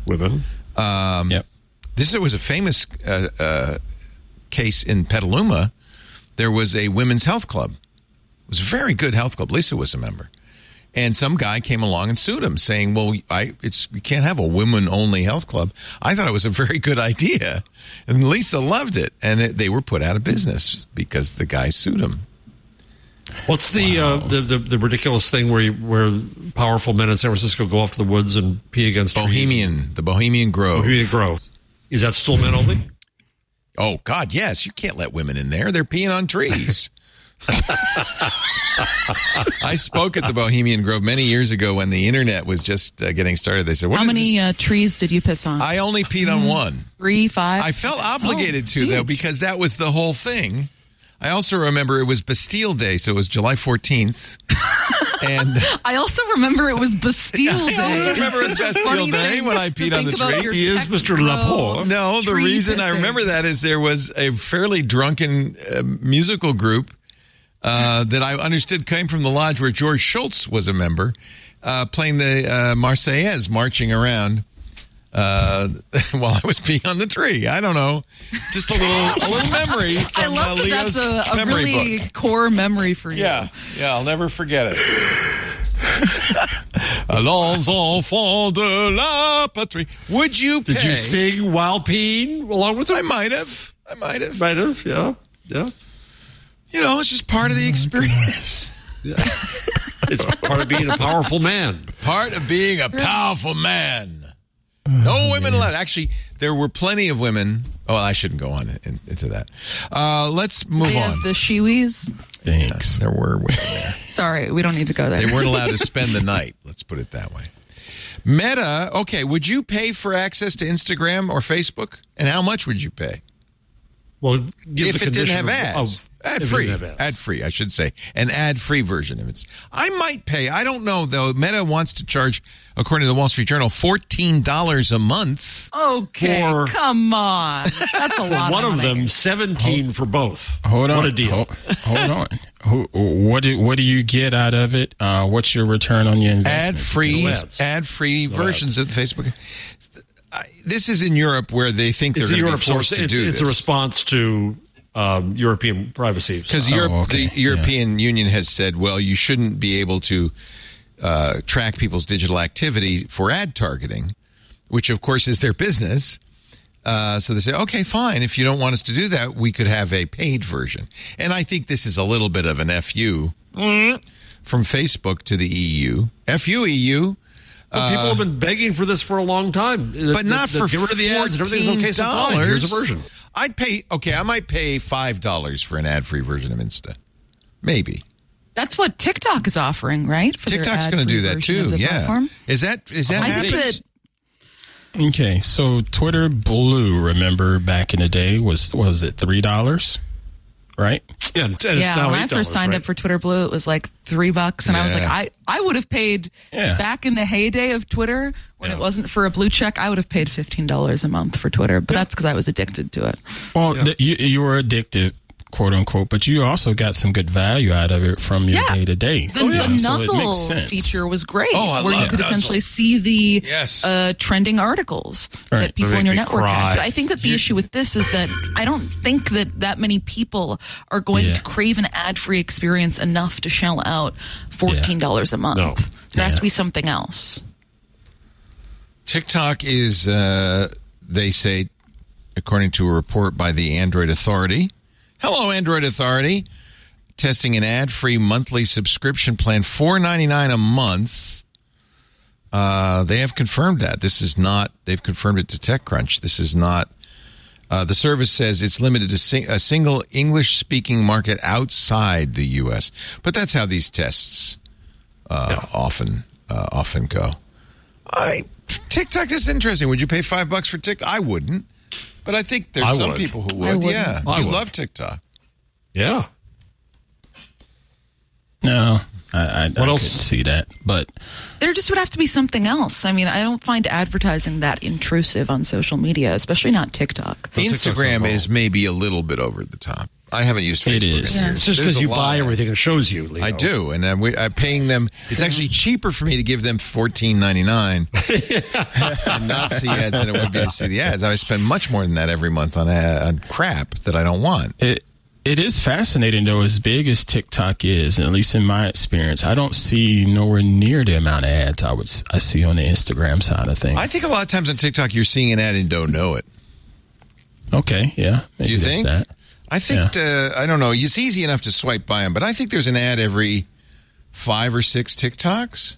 Well, what's a TikTok ad versus what's a influencer? Like here's so the third swipe up, Killers of the Flower Moon, which is an ad for a movie. I love your advertising. I love the look into your advertising profile we're getting here, Leo. Keep going.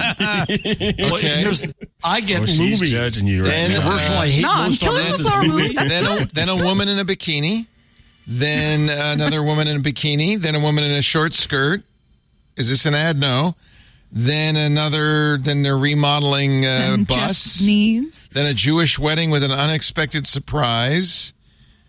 Then somebody live doing... What is going on with TikTok Live? It is weird. Now this woman is trying I think that TikTok Live is just a ploy to keep you in the app. Here's for a woman as long as possible. Oh, in a bikini made out of tape.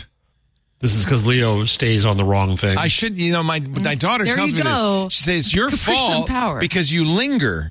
I said, but how do I not linger? She's not wearing any clothes. So this is Sun Power. So that's an ad, right? I'm 24. My son is 8. Okay, who cares?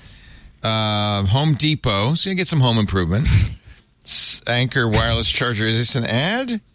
Yeah, it is. See, it says shop.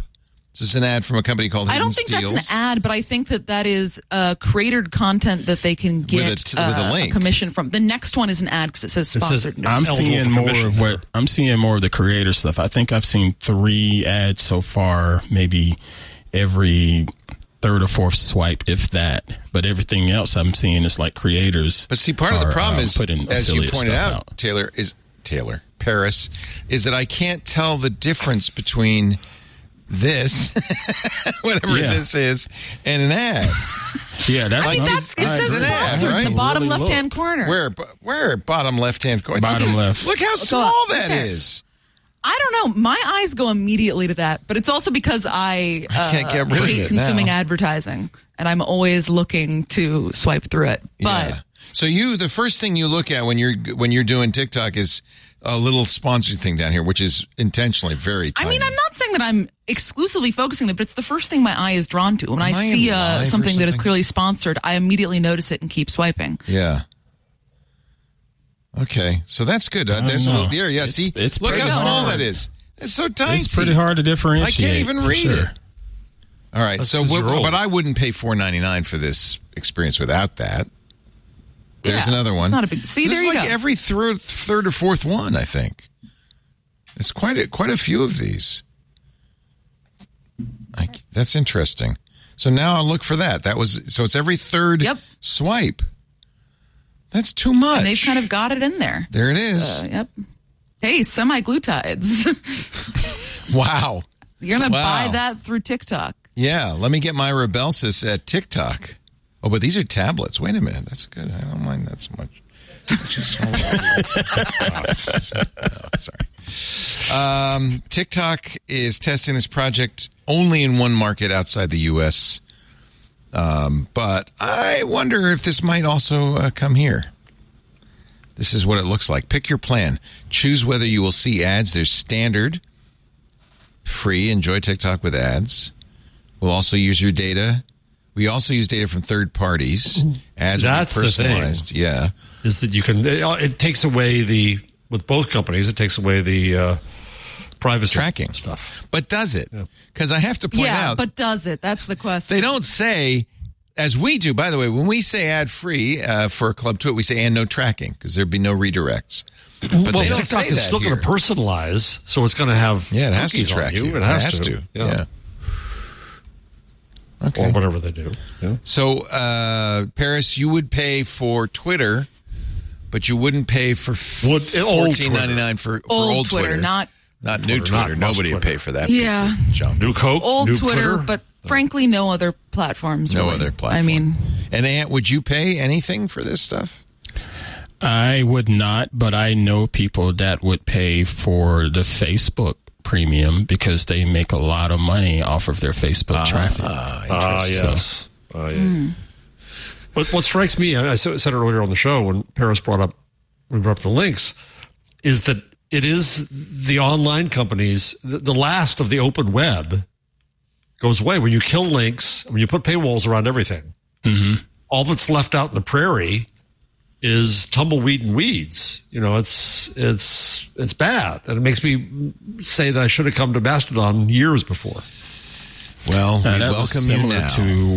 That's similar to what Cooper Quinton of the EFF was saying this morning on Floss Weekly, twit.tv/Floss, open source developer show, open source community show we have here on the network. He was talking about pretty much the same thing. It's such a crap show on social media with all of the tracking and data hoarding that's going on.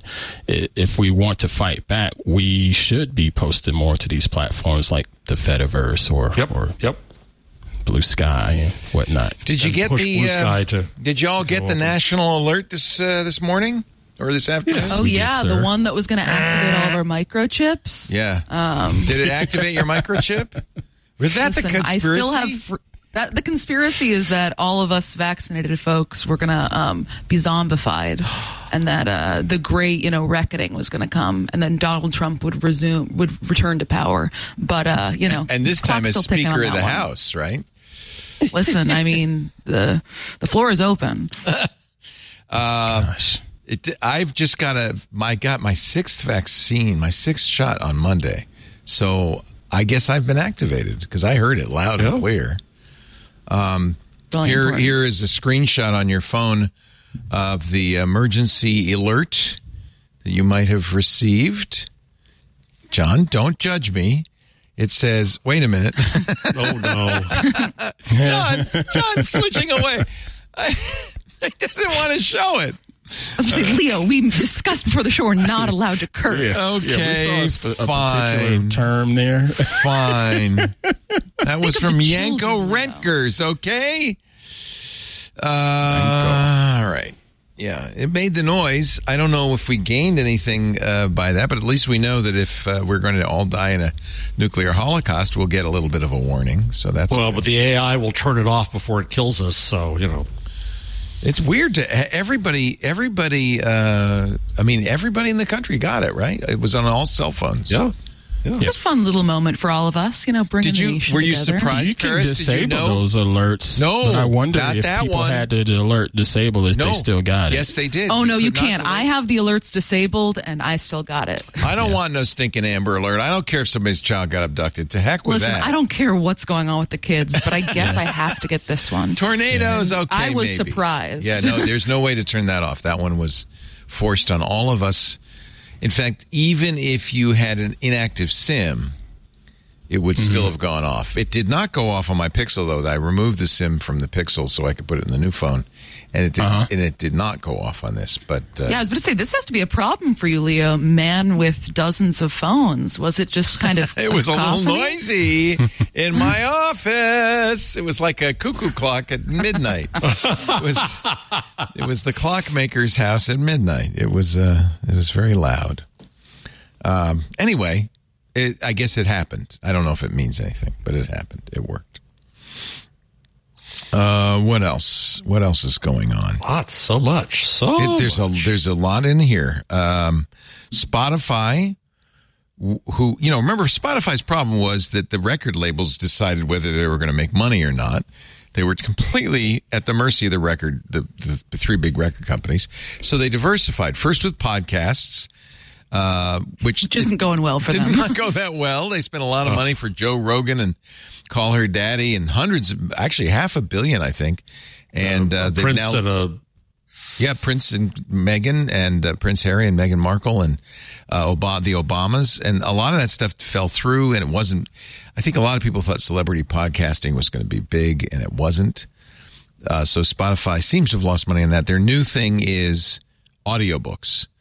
They are offering paying subscribers 15 hours a month of audiobooks. Which doesn't get you through a whole book in many cases. To me, I feel like this is treating audiobooks the same way Spotify treats music, which is as wallpaper. Yeah. And I think it's the kind of devalues, and some authors agree, devalues the audiobook, just as they've, in a sense, devalued music. But I understand why they want to do it. Their business needs them to have other sources of revenue. By the way, speaking of audiobooks, if I may, I got the good news that at the end of the month, I will be recording, at long last, the Gutenberg Parentheses. Oh, and you're going to be the voice, huh? You're going to read it? Oh, yes. Oh, nice. That's so fun. I will be speaking slowly. Lisa won't listen to it, won't read it until it's audiobook. And I offered to read it to her, and she said, I want to hear you. I want to hear Jeff. So she'll be much happier. That's why they said yes. Awesome, dude. Yeah. So if you start recording it next month, it'll be just in time for Christmas. What a wonderful Christmas gift for everyone. Oh, there you go. I mean, while I'm in recording process for that take? 4 days. 4 days. What? Please. That's all? And it's torture. Really? It's torture. That is quick. This is a 328-page book, Jeff. Well, I don't read the footnotes. Oh, okay. You're just going to have to not talk for a couple of weeks after that. By the way, I insisted on not doing it on Wednesday, so I'm going to be here and torture you. Thank you. Give us a free paragraph. Just read a little bit of it, just so we can get an idea of what it's going to sound like. All right. Okay. Just because you are not going to be doing enough of this. Jeff Jarvis reading the Gutenberg Parenthesis. Wait a minute. I got to do the right thing. Audible hopes you've enjoyed this podcast. No, that's wrong. End, Leo. This. Go ahead, please. All right, we'll see how long I go before you stop me. 1, the parenthesis. Gutenberg's era, Prince era, the era of the book for the last 550 years, was a grand exception in the course of history. That is what Tom Pettit, Lars Ole Sauerberg, and Marion Borch, professors at the University of Southern Denmark, assert in the theory they name the Gutenberg parenthesis. Now I know why they're going to make this. They're going to make you read this because only you can pronounce those weird names. Exactly. He knows what the names. Exactly. So Leo, I need you to be honest with me now about something. Did you really take Latin? Yeah. So there's some Latin words in here. I'm going to need pronunciations on. Do you think you can? Are you reliable? Here's the problem. I'll just give you a little hint, Jeff. Everybody who spoke Latin is dead. But there's an accepted way and has to been do it, dead for 100,000 years. No, there's two different. So here's part of the problem. No one's going to refute. So I studied Latin in the 70s, and right in the middle, we were saying Cicero, and my Latin teacher said, "Oh, hey, they've decided it's Cicero." I am not kidding. They changed the pronunciation in the middle, and then there's a church way to say it, which is Cicero. So Roman Catholic Latin has a different pronunciation than Old Latin, the traditional way of saying it, like Athenaeum. And then there's a new way of saying it, amo ama samat, amama samama samat. But if you want, I will do my best. You're going to have for example, aren't you going to have a producer who will do this for you? No, they won't. They don't do it. In fact, I get so mad at so many books who, book about Germany and they can't pronounce German. Micah Sargent also, by the way, studied Latin, so we could be a team of two. Wow. Yeah, a lot of Latin. I need some French too. Yeah. I'll do the German. Well, Paris can do the French. Index librorum prohibitorum. How would you say that? Well, not like that. Well, I think the rolling of the R's is a little much. I thought it was nice. I can't do it in Spanish. I thought it sounded nice. I never could do it. I just did it. So Mike is saying, and this is right, we used to say Veni, Vidi, Vici. I came, I saw, I conquered. And then all of a sudden it's Winnie, Witty, Wiki. Oh, that sounds okay, awful. No. I know. So I think you want the traditional. So index is correct. That's good. That's a good start. What was the next word? Librorum. Say it again. Librorum. Oh, library or Librorum of books. Librorum. The index of books. Librorum. Okay, yeah, that's good. Librorum. Prohibitorum. Prohibitorum. That's very good. You did it. Just don't roll the R's. That's all right. I never do. The index prohibitorum. Prohibitorum. That's a little Italianate. Latin is a very good language to learn, and I know Michael would agree because it prepares you. Yeah, it's the old days. But Micah's young. It prepares you for kind of the uselessness of most endeavors. Well, for Jeopardy, frankly, is what it prepares you for. That's actually smart. Yeah, see? You should be on Jeopardy. I feel like, I don't know why, but I think have you ever been on Jeopardy? No. You feel like a Jeopardy. My knowledge is very specific. Like I'm not sure that it would go well for Jeopardy. Alex, I don't want that category. Can you give me another one? Let's do a show. Let's do Geek Jeopardy. You know, we've done that. We would know. Jeopardy. We've done that. We actually have done that. We used to do that in our new Screensavers show. We would have we called it the Game of Geeks. And we had I was going to say, if there was a tech and business news Jeopardy, I would clean This up. was so much fun. Club Twitch This was so much fun. So there'd be trivia questions. But then the other thing is, this was fun. We put on a blindfold, and Anthony would hand us a geek object, and you'd have to identify it by touch alone. What? That was hard. Explain more. Geek object? Yeah, like a Palm Pilot. And you'd have to go, I think that's an RS-232C. Amazon Fire phone for that. Perfect example. That would be a hard one. You guess it's an iPhone 12 when it ends up being an iPhone 14? If you're a real geek. Stuff like that? No, Wow. yes, if you're a real geek, you should be able to, just judging by the camera bump alone, distinguish the different versions of the iPhone. I was going to say, yeah, you could gum that iPhone, kind of gum it around in there. Wow. This sounds like exactly. Tastes like titanium. Sounds like we have a future Club Twit event coming up, sir. That's what this sounds like. The U.S. issues its very first fines for, this would be a good Jeopardy question. For, what do you think? The very first fines from the Federal Communications ever for like tele scams. Nope. Telemarketing. $150,000. I'll give you a hint. It was to Dish Network. Now, do you know? Do you think? Do you know? Dish Network for space junk. Satellites. Yes. The company Dish admitted liability over the EchoStar 7 satellite, which was first launched in 2002. Dish was supposed to move. At the end of its life in 2022, it was supposed to move its satellite 186,000 miles out. It was in geostationary orbit, I guess.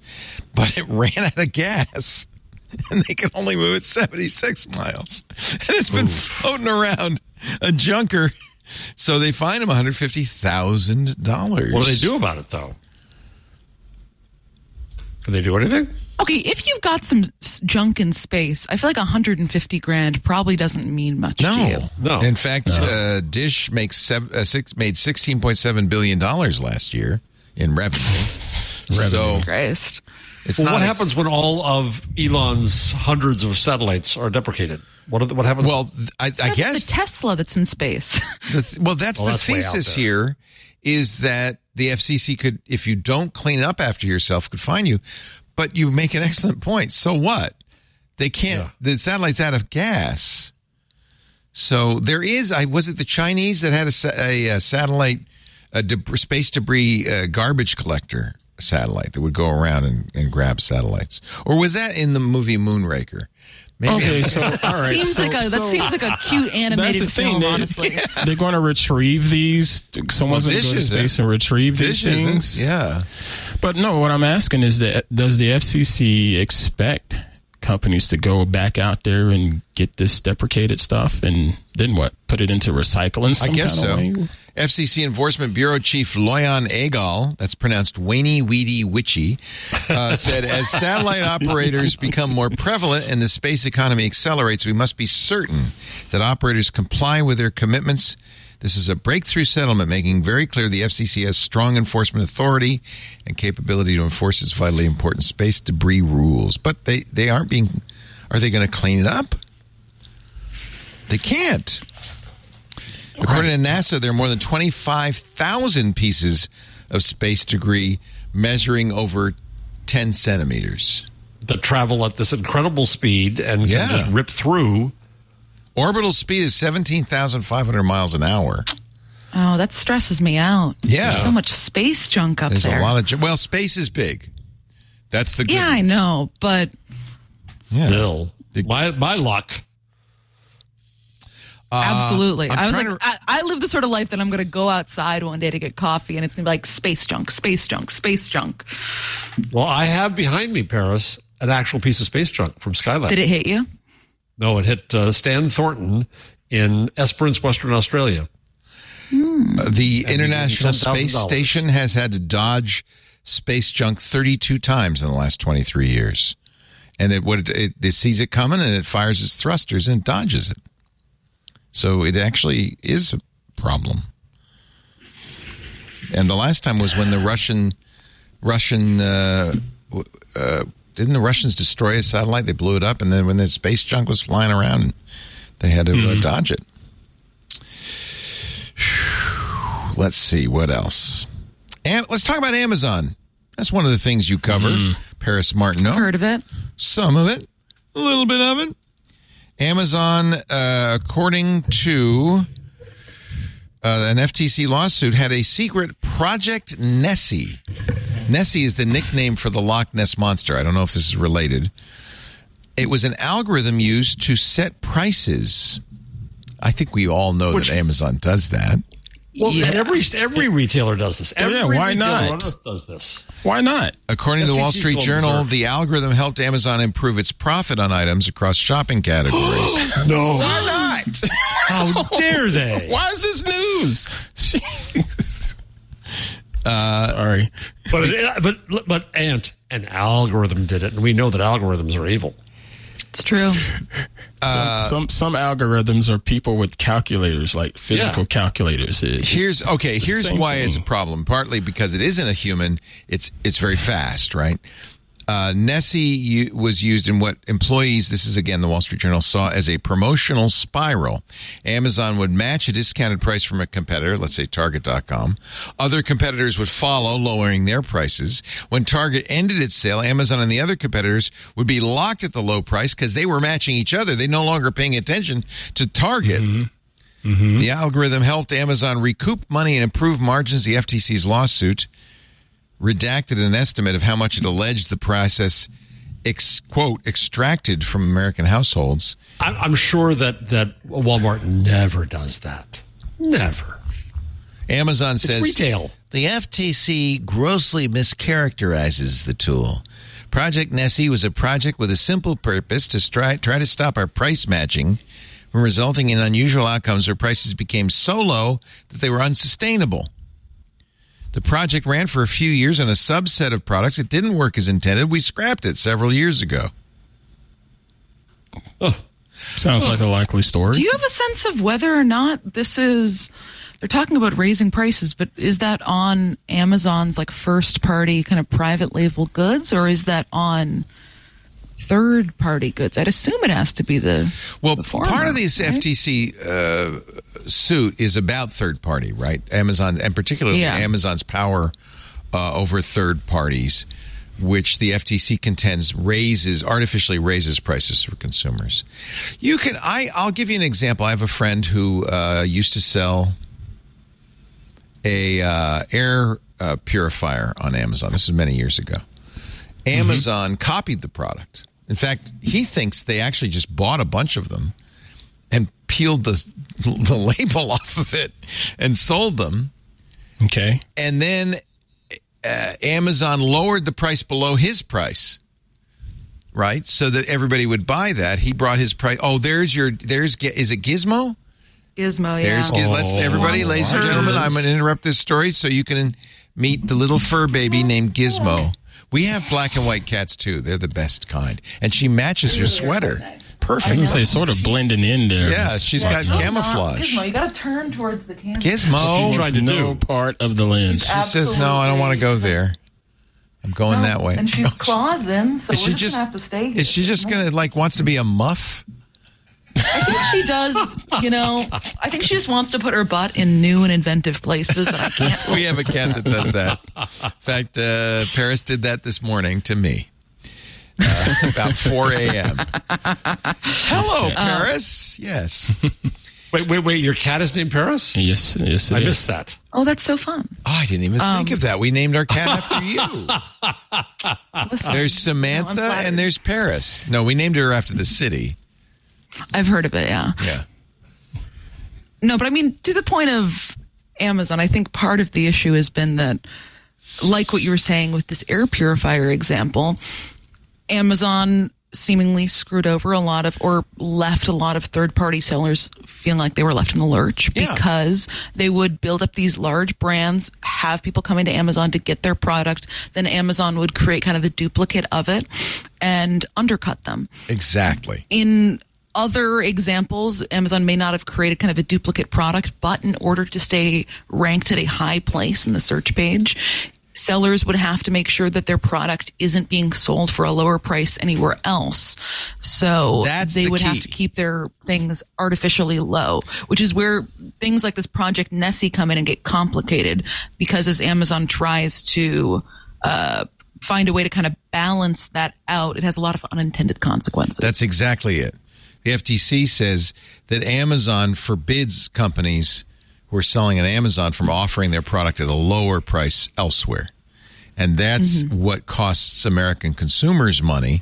The FTC says because Amazon's cost to sell is higher than other platforms due to its fees, it creates a higher price point for goods, not just on Amazon now, but because of those restrictions everywhere.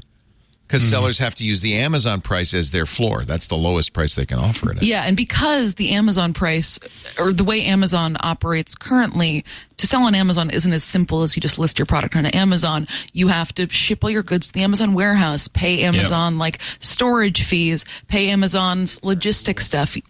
Increasingly, you have to pay Amazon ads in order to make sure that your products rank high enough in search. There's a lot of extra fees on there. Right, but let's play with that. One, Amazon could not offer any of those services and only sell their stuff, but they actually enable all kinds of new merchants to do stuff. One, two. At a cost. If you try to get your stuff in a grocery store or more, you're going to pay all that. In a grocery store or any store where you're trying to get shelf space, you're going to pay all kinds of fees and advertising. It's how retail operates. Yeah. Right, so you're right, Paris, and that's why I think that I agree with you, and that's why I think this you can't sell your product for less anywhere else aspect of Amazon's kind of requirement for sellers is important, because this is how most retailers, this is how, when you go to a grocery store, people have paid to put their products there. There's a whole, complicated supply chain there. But, if I go there and try to get Tate's cookies, I could also go to Tate's Cookies, their, location here in New York, and get the cookies at a potentially lower price there if that grocery store had marked them up. I think the fact is Tate's that cookies, particularly cool Brooklyn cookies. I'm not going to find out about they're this. like a Hamptons based cookie brand that then got purchased by a private equity firm and are now like a multinational conglomerate, I think owned by Mondelez. So probably bad example, but first product. I want some now. Excuse me, They're I actually can't. very good. They're Can you a send the crunchy servant cookie. out to get the Tates, please? It's so funny. If you said that Tate's were a Long Island-based cookie, you wouldn't get so excited. You wouldn't be mocked, no. But you say Hamptons, and it's like, La-di-da. Yes, in Southampton, quaint cottage whipping up cakes, cookies, and other baked goods. Tate's Bake Shop. I have a bone to pick with Tate's because I went there this summer thinking, oh, great, I'm going to get fresh Tate's cookies. But no, they don't make them fresh anymore because they are they're Mondelez house now. They're made in Switzerland now. Yeah, they're made God knows where. They have limited edition pumpkin spice cookies. Yeah. Honestly, Tate's cookies are great. If you like a crunchy cookie, try them out. Yeah, all right. The only cookie that so you went all the way to Southampton to this little cute little bake shop? I was in Southampton. Oh, okay. I had like family staying there. Okay. We happened to be within a 15-minute walk of the Tate's cookie place, and I was like, great. It's kind of, it's sad because this is so cute and quaint, and now it's just a packaged cookie. It's like no different than A fun fact about Tate's Bake Shop is there was a great book I'm forgetting the name of recently. It was like We Are the Plunderers or something about the scourge of private equity. And they were looking, as part of it, they asked kind of private equity interest groups, do you have any examples of how private equity has really helped the world? And Tate's Cookies is their number one example of, we bought Tate's Cookies, this small Southampton cookie shop, and now we've turned it into this national brand that's in retailers all across America, and we sold it to Mondelez for like a huge profit. I'm not sure if it was actually Mondelez, like but it's some Cuban. large company like that. It is called Plunder. I'm going to get this book. That sounds fascinating. The Scourge of Private Equity. And we've seen this newspapers. Yeah. Plunder by Brendan Ballou. It's a HarperCollins. Or no, I'm thinking of These Are the Plunderers. How Private Equity Runs and Wrecks America by Gretchen Morgensen and Joshua Rosner. Different but similar plunder-themed private equity book. It's very similar. Plunder, Private Equity's Plan to Pillage America by Brendan Ballou. It's very similar. I got to read that one as well. You know? Is that Amazon's version? That's interesting. Okay, so Brendan Ballou is a federal prosecutor and special counsel for private equity in the Justice Department's Antitrust Division. So he sounds like That's he interesting. knows whereof he speaks.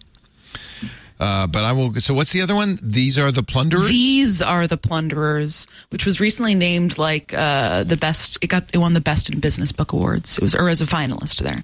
It's by a How Private Equity a financial runs journalist and wrecks runs and wrecks America. Wow, Gretchen Morgensen, winner of the Pulitzer Prize. Well, it must be true if you've got two books about the same thing.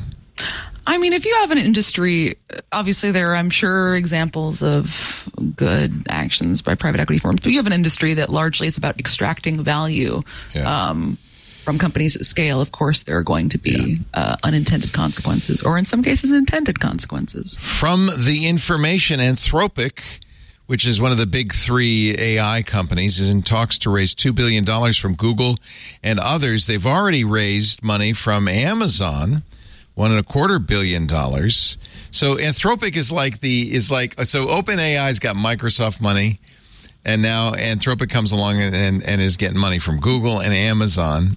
I think there's going to be a battle here. We use Anthropic's absolutely. Claude AI for some of our stuff, and I was very impressed with what Claude. What do you use Claude for? Claude, go ahead, Ant. You know better than I probably.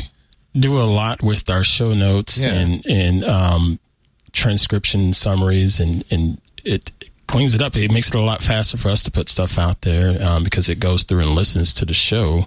Because right now, Mr. Jason Howell is the producer of This Week in Google, and he can't always just be able to note down every little point that we say. But Claude can step in and pull out some of those interesting things and let him know what was said, so he can stick it into the show notes. Nice. We have the transcribed show notes, and then the AI will go through the transcription and generate bullet points. But what's interesting, so here's an example, is a lot of this comes down to the prompt. So Anthony wrote this prompt and showed it to me, and I said, I don't like it. It's kind of it's in passive voice. It sounds very mediocre. So he rewrote the prompt and got it really good. In fact, I have to find the rewritten prompt, but he got it so it added emoji bullet points and stuff. It was really impressive. Oh yeah, I remember. Remember that? Yeah. It was like I said, I take it all back. This we should be doing. This is better than any human would do, frankly. And for the humans to do it, it's kind of torture. It is not fun. It takes away. Yeah. But we still want human oversight. So editors and producers still go through the show notes, make sure Claude's not hallucinating. But as it turns out, that's something, and we've talked about this before with Notebook LM and in other contexts, that's something that AI seems to be very good at. If it's given a corpus of information and says, you say, just summarize this body of information, it's very good at that. There's no hallucinating involved because it's coming from an actual source. And it seems to be very good at that. And you can quickly, readily check it, yeah. So it seems quite good. Anyway, Anthropic will be the next big one, I think. Google has said, Who runs Anthropic? Are they long-termism nuts like the others or not? Yes, they're TESCREAL. Oh, I'm pretty sure. Yeah, let me.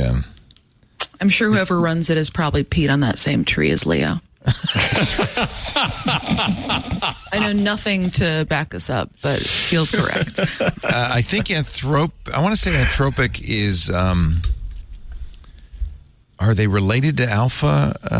I'm not sure. Founders Daniela Amodei and Dario European. Amodei. Yeah. Oh, wow. So maybe not. Maybe not. Maybe they're not TESCREAL. Maybe they believe. So I just did something of ideas. while you were in commercial. I went to books.google.com and I searched, as one can, the Musk and the Bankman-Fried biographies. Two hot books. The word long-termism does not appear in either one, even though that is clearly that's core to the story. Yeah. They are cultists. Yeah. Mm-hmm. Yeah. Interesting. By the way, the Elon Musk, Walter Isaacson book, #1 bestseller. A lot of people reading it. Great takedown on The Verge by, was it Parrott? Gary Steingart's review in The Guardian was spectacular takedown. Yeah. The New Yorker, I'm told, had a great takedown. Takedowns everywhere. Yeah. Let me see. What do you mean by takedown? Just that he got too in love with Musk and didn't. That it's. Oh, okay.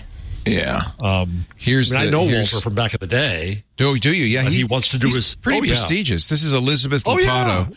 Aspen Institute. How the Elon Musk biography exposes Walter Isaacson. One way to keep Musk's myth intact is simply not to check things out. That's essentially, he took on faith, Isaacson took on faith everything Musk said. And we know that Musk says a lot of things that aren't true. And he just wants he wants the hero narrative. Isaacson and in the case of Michael Lewis, his star is falling faster than a. Oh no, he did. Michael too. Lewis was embedded with Samuel Bankman-Fried on the way up and on the way down with FTX. His new book just came out this week. So what are people saying about it? I haven't seen it. Its reviews are similar, as they both wanted to put these guys in the boxes that they're used to writing about. Yeah. And they don't fit, and they couldn't adapt. I mean, I haven't read either book, nor do I intend to. Are you going to read Musk, Leo? No, I have no. Knowing what I know about Isaacson and about Elon, there's a great book by Ashley Vance about Elon Musk that I would recommend instead. This is before all of the Twitter stuff. Right. But I think was quite accurate. Lewis's book, Going Infinite, is all about Samuel Bankman-Fried. I think the Washington Post had a good review of it. Yeah, I'm looking at it right here. Michael Lewis goes close on Sam Bankman-Fried, maybe too close. Yeah. Fails to capture the nuances of crypto. And I like Michael Lewis. I think he's written, Sport Ball was he just great. got in trouble for the what's the story of the football player who The was Blind Side, yeah.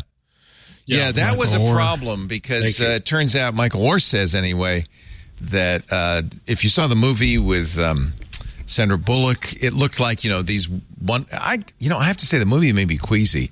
These wonderful white saviors who came along and found this poor black kid and made him a great football star. Even from the movie, I was very queasy. I never read the book, and apparently Lewis was not skeptical enough, and now. Well, and the subject now has said he earned a lot of money. The family earned a lot of money that he didn't get any of it as the very subject. Right. And that Lewis was part of this, and then Lewis defended the family immediately. So his star is falling, in my view, like Isaacson's. Oh, that's too bad. But I haven't read the books, so maybe it's unfair as hell of me. That white savior I'm not narrative. spend my time doing so. Yeah, I might not. Is that the kind of thing, Paris? Is that? It's a weird question, but covering the businesses you cover, is that the kind of thing you think, oh, I should read it so I know it's what? Or can you say, no, that's not my gig? I don't know. I mean, I think if it was a book that I thought had a significant amount of new report, I think that there are some business books that the quality of the journalist, and in many cases that they're a active journalist and that this is their beat, you know that this book is going to contain a wealth of new and interesting reporting on a subject that matters. I think that, again, I have, much like you're saying, I haven't read the Bankman-Fried book or the Elon Musk book. I could be getting it entirely wrong, but my understanding of it from reading other people's reviews is that both of these books kind of fall into the category of access journalism. Yes. I mean, I think that when you are profiling a great man, quote unquote, and your book hinges on being able to follow him around and sit in on all of his meetings and spend dozens of hours with him, of course it is going to end up favoring his viewpoint. And you would have to be a complete soulless monster to not empathize with a person after spending that much time with them, listening to them and having conversations with them. And I don't think that that's often the most productive use of a journalist's time and effort. Let me ask you another question. People feel the same way about Mr. Walt Mossberg, the way we're looking at Isaacson at this moment. Any books?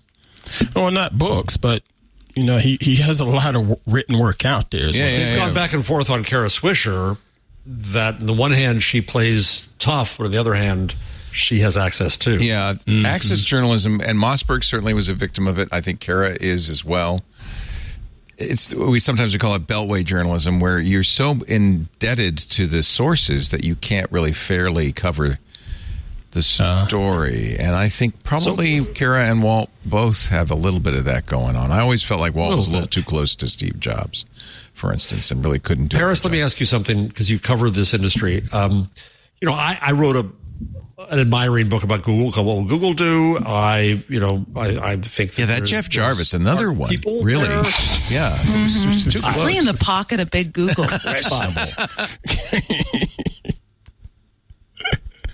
If you're done now. Sorry, continue. You ought to see him in shorts. Let me just say that. Okay. but these TESCREAL long-termism AI boys, I mean, I could dismiss the NFT boys and the blockchain boys. They were a little crazy, but I knew it was going to happen. These guys, the long-termism AI boys, really frightened me. And so I look back on my own writing and I think, well, did I don't think I hero worshipped them, but I admired the smarts of them. And I think I was part of this too, where it was putting these boys up on too high a pedestal, a cliff, and they believe their own PR. So you've covered these people. How do you view them? I mean, I think what you're describing is a much larger phenomenon than yourself. We are coming off of this age of tech journalism that for a while was very hero worshipy because everything was new and exciting. Like you said, there were these cool boys in a college dorm room just trying to take on the world, and what could go wrong? We're just talking about things on the old computer that sits in your back room at home. And little do we know, everything about the world has changed how many times over because of the various advances in technology. And I think obviously as the power that these companies and executives wield has become more evident, obviously a caring and conscientious press should hold their feet to the fire. And I think that we're kind of now in a bit of the backswing of that. I think especially the fact that we have had we're on the tail end of this tech boom in terms of fundraising these astronomical sums, people being given basically unlimited capital to follow whatever their wildest dream that they decided to put in a pitch deck was. And I think we're entering this new era where you have to be a lot more critical about these things. And I guess to answer your original question, how I approach this, I don't always think that executives or the big names at the head of every company are necessarily the most important people to focus your reporting on, because ultimately many of the decisions are happening, almost all of the decisions are happening downstream of them. So I think that's kind of how I try to approach it. Is a critical That's lens. good journalism. Yeah. Here's another, but I would like to think that Larry and Sergey and Satya and Marissa and the people of that era are pretty smart, and I hope they're not cultists. Is this something that's been there the whole time and we haven't seen it? We only see it now? Or is this particular breed of Musk, Thiel, Altman, et al., who are that kind of cultish long-termism thing? I think it's a little bit of column A, a little bit of column B. I mean, I think that those people you specifically named are definitely steeped in specific kind of political social movements and continue to radicalize themselves and those around them. But I also think that the culture that like Silicon Valley largesse has created over the past decade or two, it's a culture where like radical ideas and big thinkers have historically been rewarded. Right. So of course it's going to skew towards the extremes of, the guy who was 5 years ago talking about taking ice baths 3 times a day. Everyone probably thought he was crazy now, but now they're like doing that and having 20 supplements a day and replacing their blood with the blood of their kids. So I think that, it is more so of do you have to the cover, loudest voice wins. I'll put air quotes around the word philosophy and politics, and in covering technologies, the information does better than anybody else.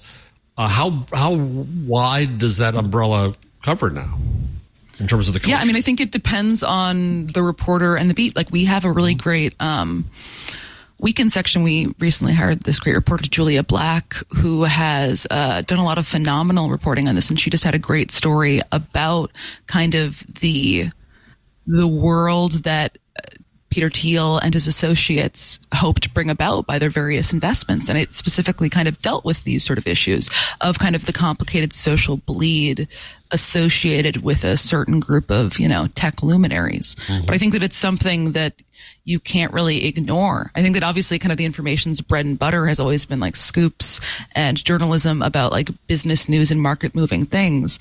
But also if you want to do a service to readers, when you're talking about the technology industry at large, that's going to have kind of coverage of a variety of social influences and impacts. The impact is broad. I think we've learned. I mean, I absolutely was guilty of, thinking Elon was Tony Stark and, Larry and Sergey had some sort of magical powers. But this was all part of as we've talked about before, Jeff, the early days of technology, where we were all very optimistic about the future. But you technology. Had reason to be optimistic. Well, we want based on the behavior that was presented. It was new, but in hindsight, I think anybody who's paying attention anyway has realized, these guys had feet of clay, and they were not.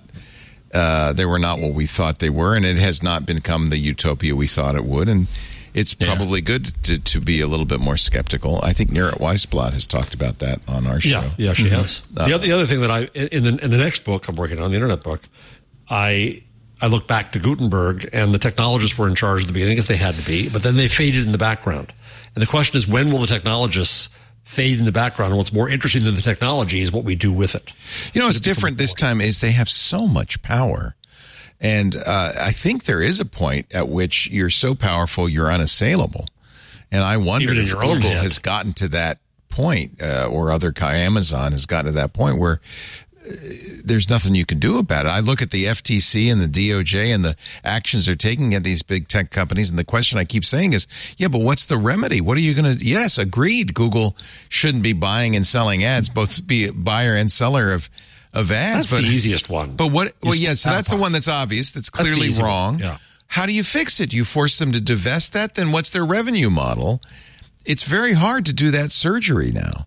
And I'm wondering if they're now at the point where they're too big to fail. They're unassailable. We can't do anything about it, which is frankly pretty scary. But this is where I think that the regulators go after the wrong end. I mean, Europe went after shopping in Google, wrong thing to go after, and the FTC now is going to hurt consumers. People love Prime; they love it, and they should. They save money. They get more choice. Sometimes it's hard to convince. Consumers are not the litmus test because consumers think 0 rating's great too. Well, you're not going to charge me for Netflix on my cell phone bill? That's fantastic, and they don't understand the consequences. Of that. It's our job to explain why net neutrality is important and why you can't pick winners at cell phone companies. So I don't know. This is a tough one. It's really tough. I like Brad Stone's. What do you think of Brad Stone's books about Amazon, Paris? I love Brad. I think Brad Stone is like the example I was thinking of. I've read both of his books, and I think they're fantastic. You learn about that companies in ways that you learn. Know otherwise. Yeah. It's a deep dive into the decisions that were going on inside Amazon and all these critical points, the various executives at play. It's got an interesting narrative, and it's got so much new and valuable reporting. Yeah, that's the business journalism I like to read, where it's not hagiography. It's not, access journalism. Same with Mike Isaac's Super Pumped, I think a classic example. Isaac's fantastic, yeah. Well, it's too bad that, because Michael Lewis kind of used to be that trustworthy. Oh, I loved his books. It's loved too bad them. I'm not saying that those books aren't valid or anything. It's just that he tried to, both these guys, again, had a mold, and they picked the wrong, they showed very bad judgment in their subjects. Yeah, and that's the complaint I think The Verge had, which is, at this point, Walter Isaacson is trying to create a series of books about geniuses, right? He has this whole kind of overarching plot line that these are the great man theory. These are the people who are changing our world through their sheer force of will and genius. And yes, and he admits it, they're flawed, but what would we do without them? And it has to fit in that mold, or he's kind of, his whole premise is screwed. So I think he got. I think about a lot is, the first page of the essential book, The Journalist and the Murderer, which the first line goes every journalist who is not too stupid or too full of himself to notice what is going on knows that what he does is morally indefensible. Oh my God! Kind of confidence man. And that, by that you mean oh, this is Janet Malcolm's book.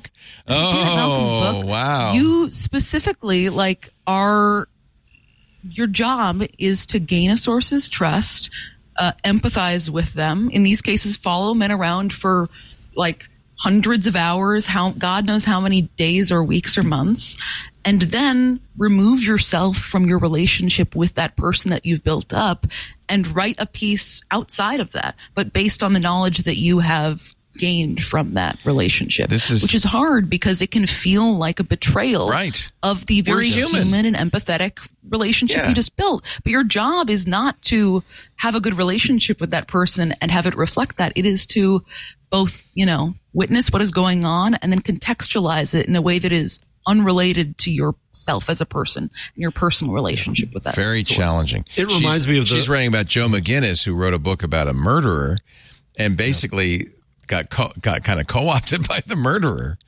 It's like Billy Bush and Donald Trump in the bus. Yeah. Right? Yeah. We're all appalled that Billy Bush laughed at Donald Trump. Yeah, but I understood. In that situation, standing next to Donald Trump, I might have done the same thing. It's what he just said is horrific, but what am I supposed to say? Going. I'm not supposed to say, you're a horrible person, Donald Trump. No, we got to interview him. I got to interview him now. So I was a little more sympathetic of Billy Bush. It cost him his career.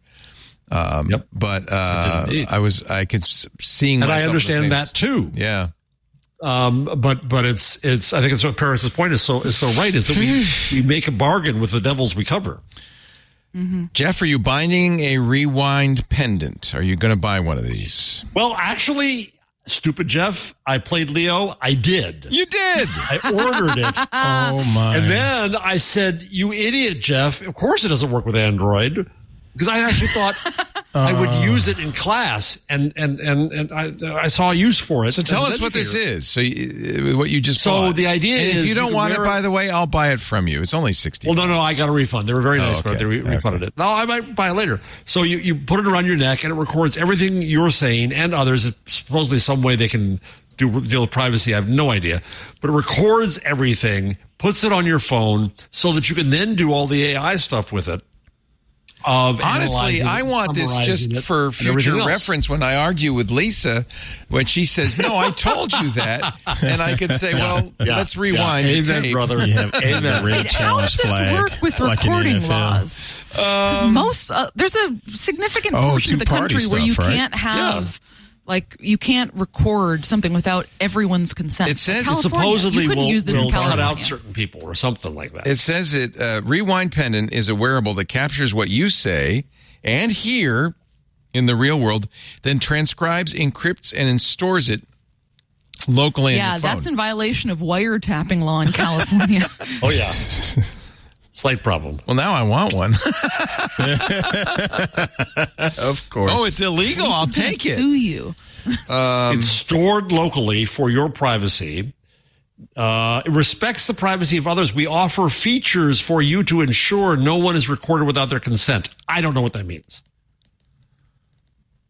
I don't know what those features are. Yeah. I mean, how would that work? If I had that on right now, I'd technically be in violation of, because I am recording you, Leo, and who are in California.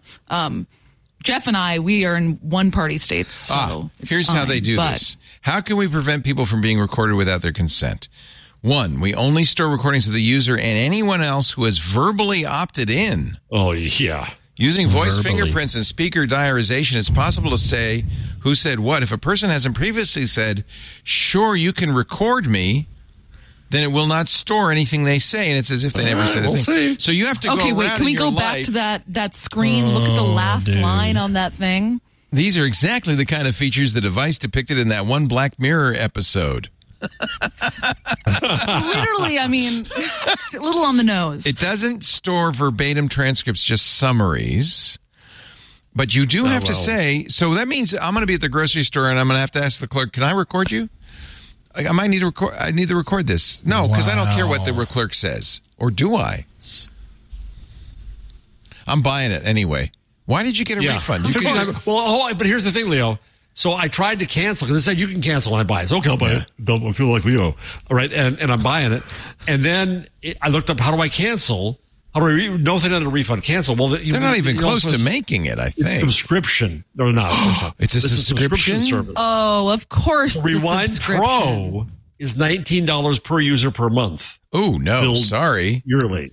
Wow. So it's $59 for the hardware. But then you pay $20 a month. If you go to the top and see pricing on their page, it'll show you what's included and not. Free. There you go. So I have a friend who does this, and anybody could, just with a little effort, on his phone. He has his phone recorded, uses a script on an Android device to send it to Whisper AI to transcribe it, then sends the transcription on to ChatGPT to summarize it, and then all of this is done by a script automatically.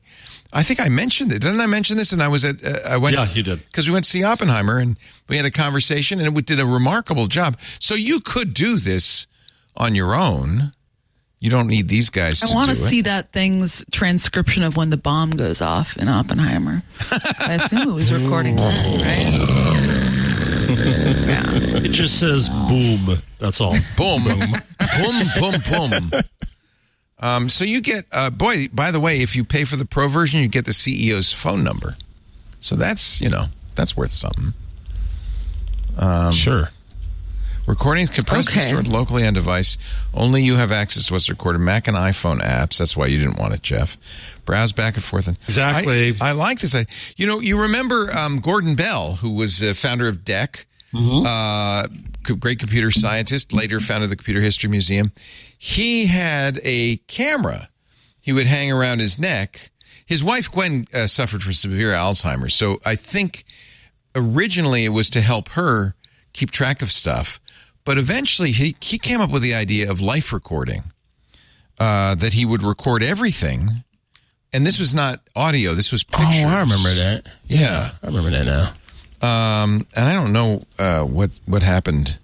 It was called My Life Bits, a system to digitally, here he is talking about it at the Library of Congress, system to digitally record. Then this is in the early days. Now we could do a lot better job. Everything that happened. I think it would take a picture every few seconds. And his concept was, wouldn't you like to blog your whole life? No. Here's, by the way, a picture of what it looks like if you do. That's Gordon in a pile of magazines. Interesting idea, though. Just audio is all you need. I was about to say, my version of the Rewind pendant is this guy right here. Look at that. A little Zoom recorder. Looks like a Zoom. A little right? recorder, and then you put this in your ear, and you can have your headphones over it, and it just records the side of the conversation. Do you record interviews? Without capture. I do, yeah. Yeah.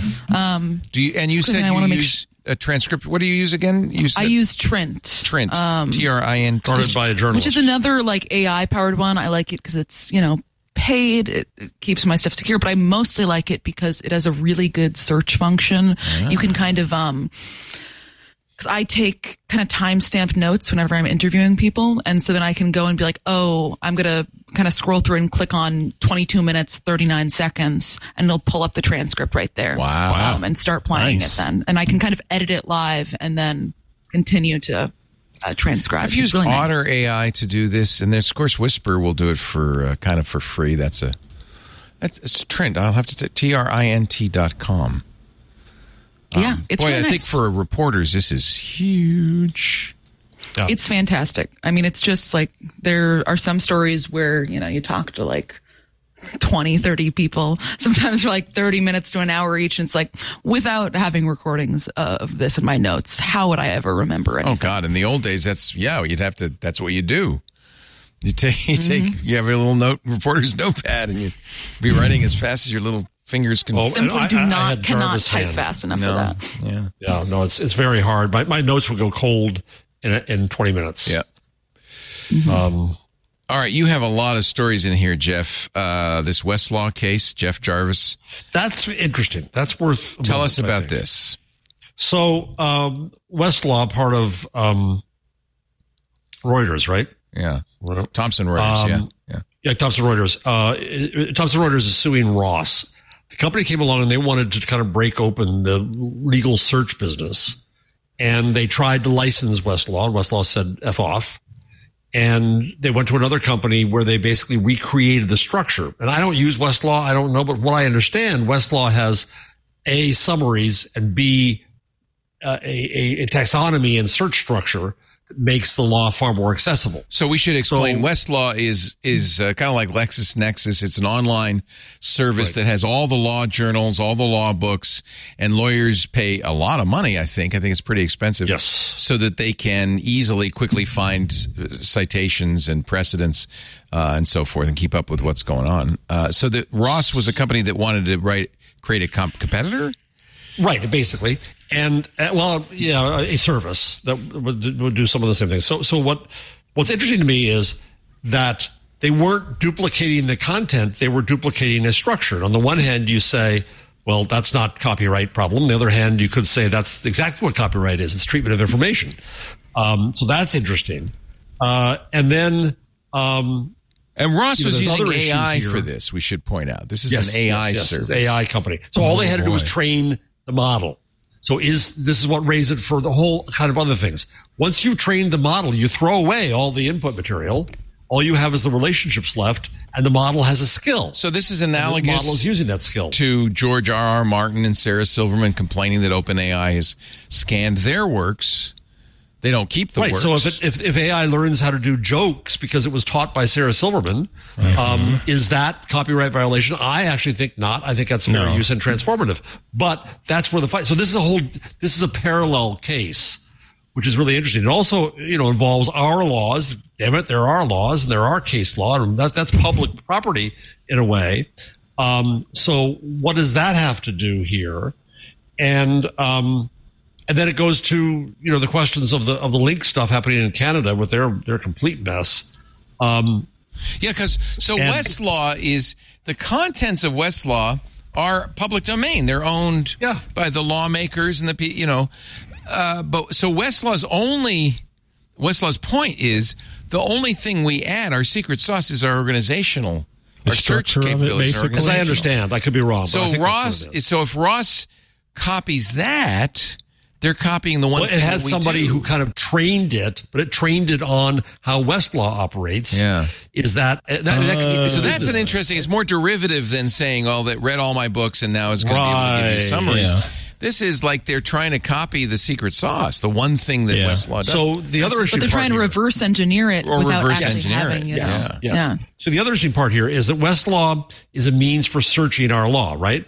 Publishers want search engines in Canada to pay for linking to what they think is their news. For the sake of the analogy I write, imagine if Westlaw had to pay to link to our law. Imagine then if Google charged us to search for our information in the world. It has a quick leap here, probably not in the courts, but in the philosophical basis, to this whole notion of what's happening with links right now, and made even worse now with Musk deprecating them too.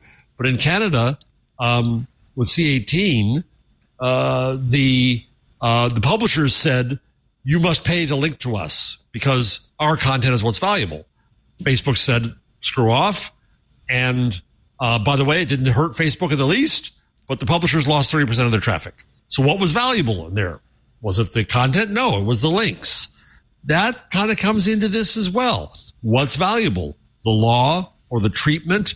Who can charge whom for what? Who can put a fence around it? This opens up all kinds of new things when the model is just learning how to do something. How it learns and how it's taught. So is this about, like, in Midjourney, someone saying create an image of a cat in style of Andy Warhol? A little bit, I think, Ant. But I think it's a little more operational, procedural than that. It's not so much the style. Because what you're saying is Westlaw just has all of this public data, but they figured out a way to package that public data a certain way that and the could packaging be is for other their people. Secret sauce. And well, every newspaper has public data, right? Every newspaper has. The New York Times has tons of public data. It's their packaging of it that we buy. Yeah. We need to move along. I wanted to talk a little bit about Mean Girls on TikTok. This is a complete way to end around the Writers Guild and the Screen Actors Guild. Oh, don't put it in the theater. You don't have to pay residuals. We'll just put it on TikTok. The people who Paramount Pictures, which owns Mean Girls, has posted the entire movie Mean Girls on TikTok, which is in interesting 23 individual videos. I want to know the discussions that happened with a legal team to allow this to occur. Oh, my. They did it on October 3, which is, what's it called? Mean Girls Day. Thank you. Yeah. Yeah, I heard about that yesterday and didn't know what the heck Mean Girls was. Their attitude probably is, this is promotional. It's TikTok. We're not putting we are putting the whole movie, but nobody would watch the whole movie. Oh, but we would watch the whole movie. So, people are doing it like crazy without, as pirates. Yeah, might as well be. It's a new, so they played along here. New kind of really distribution. Yeah. Update from the chat. After that place published the article, Paramount removed the clips, allowing you to watch the entire Mean Girls movie from the Mean Girls TikTok account. Oh, interesting. Oh, this is a Time So probably the legal team got in and was like, "Listen, guys, what are we doing?" Yes. Yeah. Wow. Well, that is interesting. We do need to take a little break. We will, and come back with your final thoughts and picks of the week in just a bit. It's been a long time. I don't want Paris to feel like these shows are going to go on forever. No. Because we haven't even done an AI corner or a changelog. We'll talk about Screw that. We got a lot of fun stuff. We're done. We're at it. We're done. I just want to go home. Our show today. We were just talking about Jamboard. One of the things Google said is, well, all right, we're going to put Jamboard out of business, but you could use Miro. I love this because Miro you can use it right now. Your first 3 boards for free at Miro.com/podcast. What is Miro? That's the tough one to answer. It's an online workspace, online, by the way, no hardware involved, for innovation. You can use it on any computer or a Chromebook or an iPad. But what does it mean? How can it help you? Miro is an incredible visual place that brings all your innovative work together, no matter where you're located. And it's flexible. It can be anything you need it to be. It could be swim lanes, Kanban, Post-it notes. It could be a mood board. It's packed with all the things that you need to make it your dream product's home base. 6 whole capability bundles, from product development workflows to content visualization. It's powered by Miro AI, so you're generating new ideas or summarizing complex information pretty much instantly with the help of the AI. Miro can work for any team in any situation, but product development teams are one of the sweet spots. They really get the full experience. It gives a product development team the richest feature set of any visual workspace. Tools that'll help you with strategy, process mapping, facilitation tools that'll help you run effective design or agile sprints. I mean, it's amazing. Miro connects super seamlessly to the platforms you're already using. Using Confluence? Yeah. Jiro? Yeah. Google Docs? Yeah. Asana? Yeah. No problem. We use it with Zapier and Google Docs. You can centralize work in a way that makes sense for your team. They don't leave Miro, and that's the other thing that's a real advantage. There's no context switch. So you stay in Miro to update product statuses. It's all, even using those tools, you still do it in Miro. That means there's a single source of truth, a single place everyone can go to see where the project is. It's also a massive time saver. Miro users report saving up to 80 hours a year because they streamline yes, per user, per year. They streamline conversations. They cut down on meetings. And it's really helpful in a hybrid workplace because people, no matter what time zone they're in, no matter where they are geographically, can get the most up-to-date information in one place. Miro just released a new feature. They're always doing new stuff, but this one just came out. A board video recording feature called Talk Track. Kind of like what we were just talking about to save time. Pre-recording your thoughts, leaving them on the board instead of scheduling yet another meeting that slows down the productivity. It's another great way to add your comments, your thoughts, your ideas, your brainstorming to your Miro boards. The best news is, because Miro could be whatever you need it to be, you can try it free right now. Your first 3 boards are free. Start working better at Miro.com/podcast. Miro.com/podcast. Miro.com/podcast. We thank them so much for their support of the show.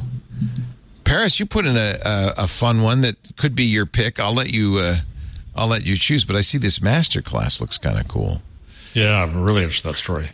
Oh, yeah. This is a story I recently reported just about how Masterclass hit it big during the pandemic, like most content companies did, had a surge in users interested in watching Masterclass and signing up when they were locked in their homes, raised a buttload of money because of it, and then spent a considerable amount of it very quickly on somewhat frivolous things and have had to do kind of a crazy amount of layoffs and budget cuts to try and make its business work. This graphic at the front is Bob Iger in his office. Actually, it looks like an AI of Bob Iger in his office. Yeah, it's definitely Disney. Bob Iger's head pasted on some other. It looks like that body. Google head shift thing. But you point out, and this was the thing I loved about Masterclass, they were a sponsor for a long time, is their production values were incredible. I didn't realize how incredible. Beautiful. You say they spent $850,000 shooting the Bob Iger Masterclass. Yeah, and $100,000 of that came from, they originally were like, we want to shoot in Bob's office. And it didn't really work, it was a small thing, logistically, they couldn't get them. And so we're going to spend $100,000 recreating Bob Iger's office 1-to-1 in a Disney conference room on a different lot. My God.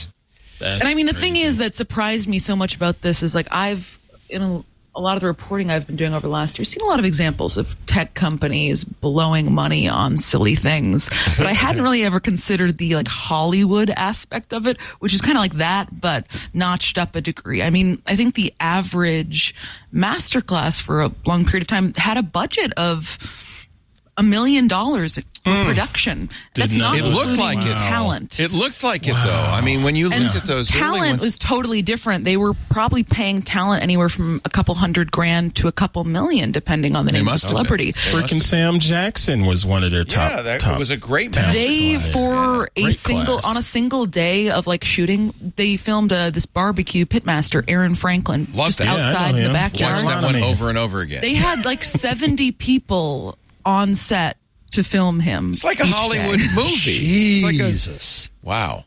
Yeah, so a crew of 70. So it didn't work.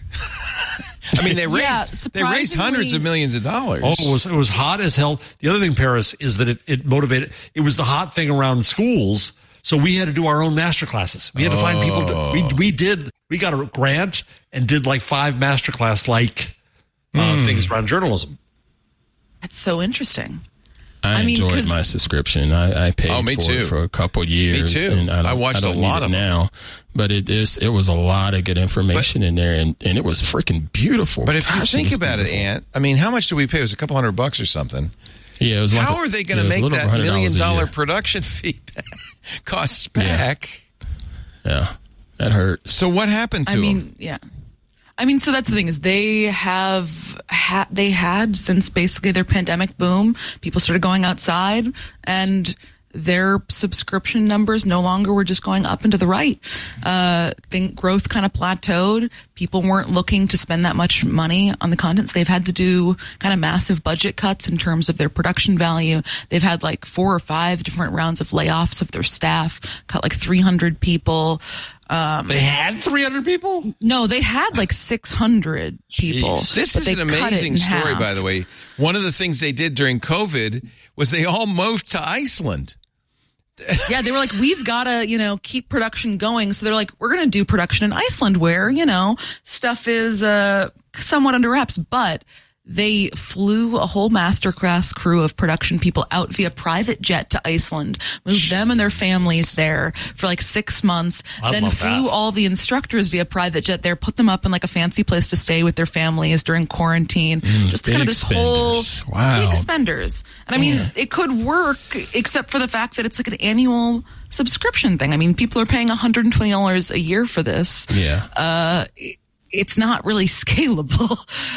So now what they're trying to do is kind of lower budget content, much less like glitz and glamour, like celebrity masterclasses. Instead, they're doing kind of almost like a Quibi type thing where they're talking about quick bites of content where they'll have that was my thought exactly. They'll be on TikTok before you know it. I mean, they're like, they'll do a 15-minute episode on how to do the best coffee. Or a 19-minute episode in which the 16-year-old pickleball champion from a couple of years teaches you how to play pickleball. I mean, you can cut costs and make things more expensive, but they shouldn't cheapen this product. Please don't masterclass. But they can. I mean, I think it's also they're trying to figure out what people want because there's not that many people that want to sit down and watch a 3 to 8 hour in-depth thing from like Bob Iger or something. True. And actually consume all of that content.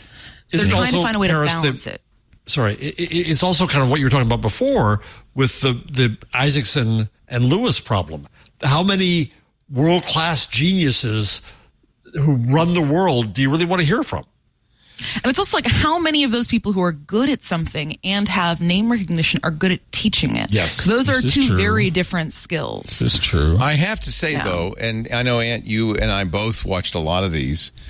It was fantastic. I mean, I always wondered how they did it. And notice, by the way, one of the reasons Twit is so cheap and cheesy is because I learned from watching Tech TV go down the tubes because it was so expensive.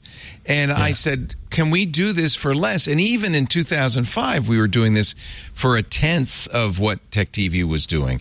And Tech TV wasn't financially viable, but I knew if we could do it that inexpensively, we could be. I'm not to besmirch Masterclass. I loved their ethos and their style. You still subscribe? I think that's the thing is they attracted top tier talent as far as production went because they were like, wow, I'll finally get the time, energy, and money to create something beautiful that is also kind of educational. But that's a difficult business to make profitable, especially on investors' timeline.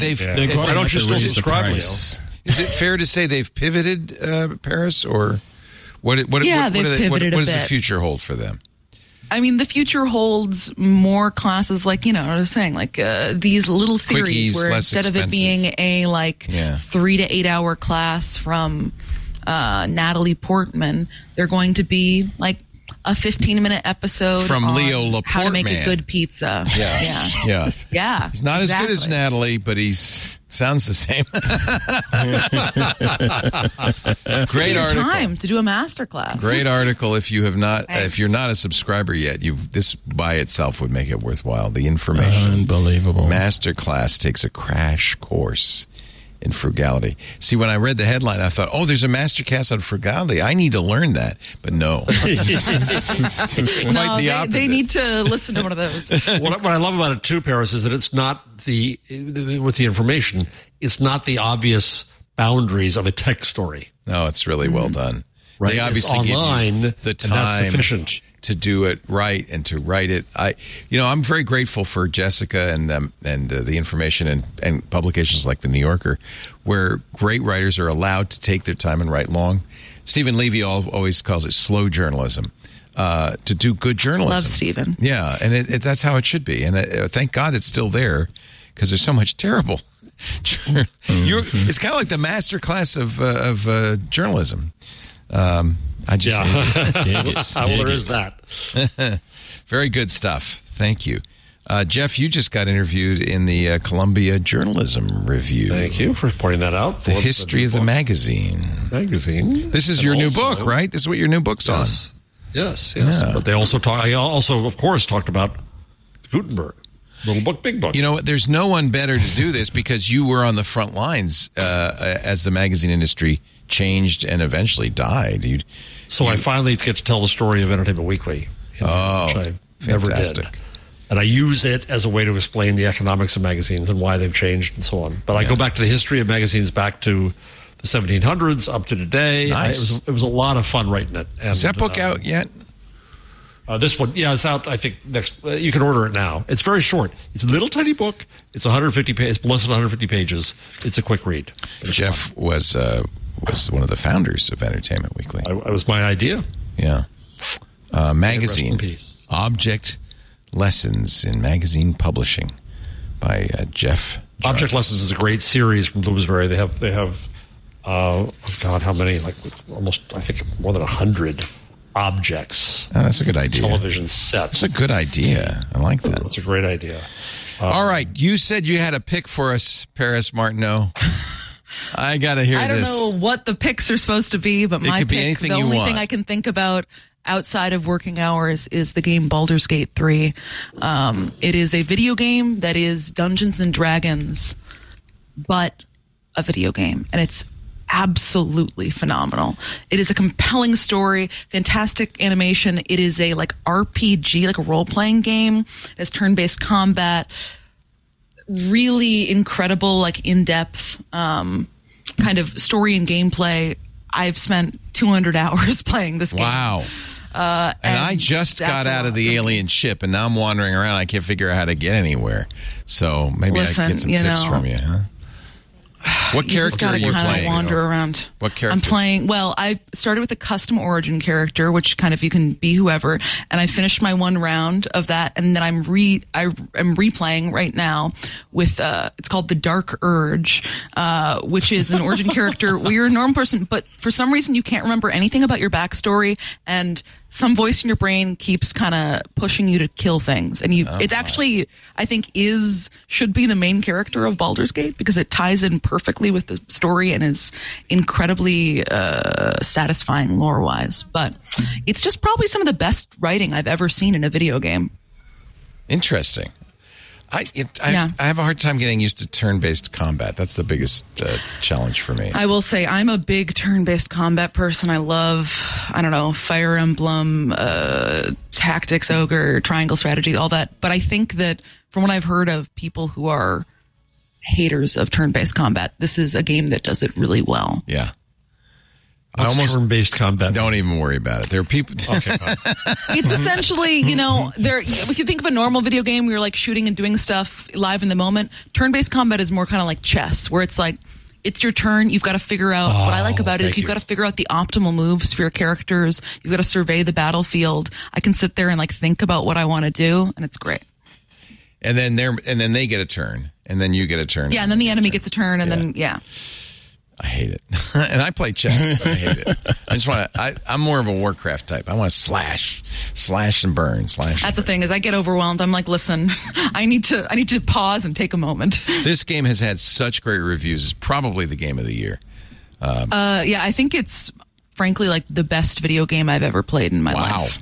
Wow. Without a doubt. And you played on the Steam It used to be Deck. Skyrim. I got a See, I love Skyrim. Love the Steam Deck. Yeah. It is like Skyrim, but better in every way, and has like a more compelling story and better writing. I did love Skyrim. On the Steam Deck or a PC, or I think you can play it on I know you can play it on now they've got PS5. Mac, PlayStation 5. Oh, they have it on the it's Mac. going to be right. coming to Xbox soon. Yeah. Highly recommend it, honestly, if you want to destroy your personal life. I'm married. I don't have a personal life. Jeff Jarvis, your pick of the week. Well, so I'm probably never going to go there because I can't stand Las Vegas. But like everybody else, I watched The Sphere. Isn't that videos. amazing? It's pretty is. damn cool. And what occurred to me was I flew out to Phoenix for Google Newsgeist and the new Terminal A at Newark.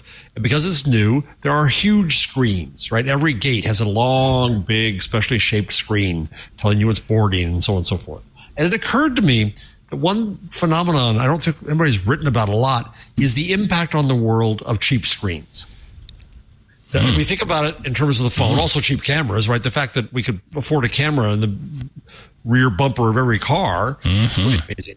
But screens everywhere, and the creative uses to which they're being put, not just informational, but this just really got me thinking about that as a core part of our time.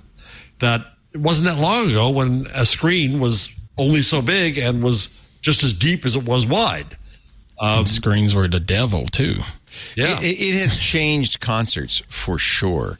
I started noticing this about 10 years ago, where it used to be concerts would have a lot of practical set stuff and fireworks and stuff, and increasingly they just had a very high resolution screen that could be anything. And now this takes it to the next level because it's a 360-degree sphere that they broadcast the concert. And all the screens watching the screen. Plus, that's the funny thing about this billboards. Is not one ever see all the people with the cameras. Not one person's enjoying the show. They're all recording it. That will never be me. Watch that the will show. never be me. Yeah, can't do it. Yeah. Because when are you going to watch that video? No one cares. You're not. No one wants you to. No one's looking at your video of a concert and being like, I watched it. Yeah. Vacation slideshow. You're going to let me show you this. No, please no. Although, of course, we are watching somebody's shot, so I guess. Yeah. Actually, we're the problem. We're the we're the ones watching their video that they recorded in their phone. This is from the Verge article about the Sphere. I've mentioned this before. I tried to buy tickets for this. I really wanted to see it, and my credit card said no. You are not going. You are not going, enough, sir. You've done Slow enough. down. You've hurt me enough pain. Anyway, it looks pretty cool. It's going to. There'll be more opportunities to see them, I'm sure. Oh yeah, they're going to. It's a residency, and there'll be other shows. But the other interesting thing was for it. I mean, there's bad seats. If you bought the seats the wrong way, Leo, as you did for Oppenheimer? Oppenheimer, thank you. Are there bad seats here? Yeah, you only get there's if you're at the top, you don't get the full thing. Only at the bottom do you get the full sphere. Okay. Yeah, but Mr. Howell is saying it has made nosebleeds not so bad anymore. I guess it depends on the I've heard people say the venue. same thing, that maybe you wanted to sit higher up because then you'd see the whole thing. There's obstructed vision. Well, maybe that's the case. Like I don't know where the high price seats on are. the venues, you know. Yeah. Maybe it's bottom. I don't know. If Jason knows more, tell us, Jason. Cheapest tickets for the shows that haven't sold out yet start at $400. Oh boy. Going to what? That's a Google Chromebook. The ones I tried. The ones I tried What would to you buy, rather which have? were down closer. 1 hour in the Sphere or a Chromebook that lasts you for I'd 10 rather years? have an hour in the Sphere. Thank you. Aunt Pruitt, pick of the week. My pick of the week is part of my recent YouTube watching. This guy, I can't remember his name, but he's done he did a previous video about how filmmakers are making cameras disappear in scenes in some of the movies and television shows we watch. And now he's done a part 2, and it's quite captivating again, because you get to see some stuff far as green screening, blue screening, and just some of the practical movements of the camera. And it's really well done. He doesn't talk to you like you're an idiot about it. It's a very nice series. How filmmakers make cameras disappear in movies. Part 2. E.T. on YouTube. Paul E.T. That's it. E.T. Interesting. I didn't know they used mirrors. That's very interesting. Huh. Or makes sense. The one-sided mirrors, depending on they'd the shot. have to. Yeah, because the camera, you don't want the camera in the shot. Yep. And then lastly, it's October, which means it is Breast Cancer Awareness Month. And some of you that may know me a little more intimately, I know I have been wearing these little pink wrist bracelets for I don't know how many years now, because there are survivors in my family.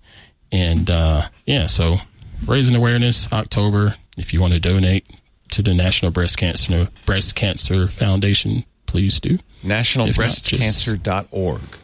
And it's also Sober October. And because I have drunks in my family, I'm celebrating Sober October. Cool. Yeah. Actually, I'm not, but I don't cool. drink anyway. So it's easy for me. No, NationalBreastCancer.org. Good cause. Thank you, Aunt Pruitt. Thank you, Paris Martineau, for putting up with us for 3 whole hours. Hey, Paris, what a pleasure. Thanks for having me, guys. You survived the marathon. Wow. What else am I going to be doing on a Wednesday evening? But will she be back? I hope playing Baldur's Gate. We'll see if we get her to come back. I mean, listen, it's what I'm going to be doing after this. You'll find her at theinformation.com. And I love it that it says this: don't use your work phone, and call her or leave a message at her Signal if you have a tip. Do you work in a tech? Reach out to me on Signal. But don't use I've got some phone. great sources from being on Twit in the show. Don't use your work phone, though. Truly, it's that's the one way they can catch you is if you text me from an encrypted encrypted messaging app using your work phone. Yeah, that would be a mistake. Do not back Signal up to iCloud either. That's a bad idea. So you actually gotten tips from being on Twit? Oh yes, I have multiple sources. Oh wow! Who I talk to this day that have come in from Twit. Well, I won't name names, but we'll know who they are if they're listening out there. That's pretty cool. I like that. Yeah, it's pretty good. It is. I like knowing we're helping love Twit Army. They're trying to keep the world honest. Yeah. Doing your good work. I think there's nothing like listening to a bunch of people talk about journalism and tech to help tech workers realize that we're not all evil and out to get them. No. We're just trying to tell a story, man. It's true. Thank you, Paris. Really appreciate your being here. Thank you. Of course. Thanks for having me, guys. Jeff Jarvis, you know him as... It says emeritus on the card now. The director of the Townite Center for Entrepreneurial Journalism at the Graduate School of Journalism at the City University of Emeritus of New York. Yeah, but Emeritus. That's pronounced emeritus.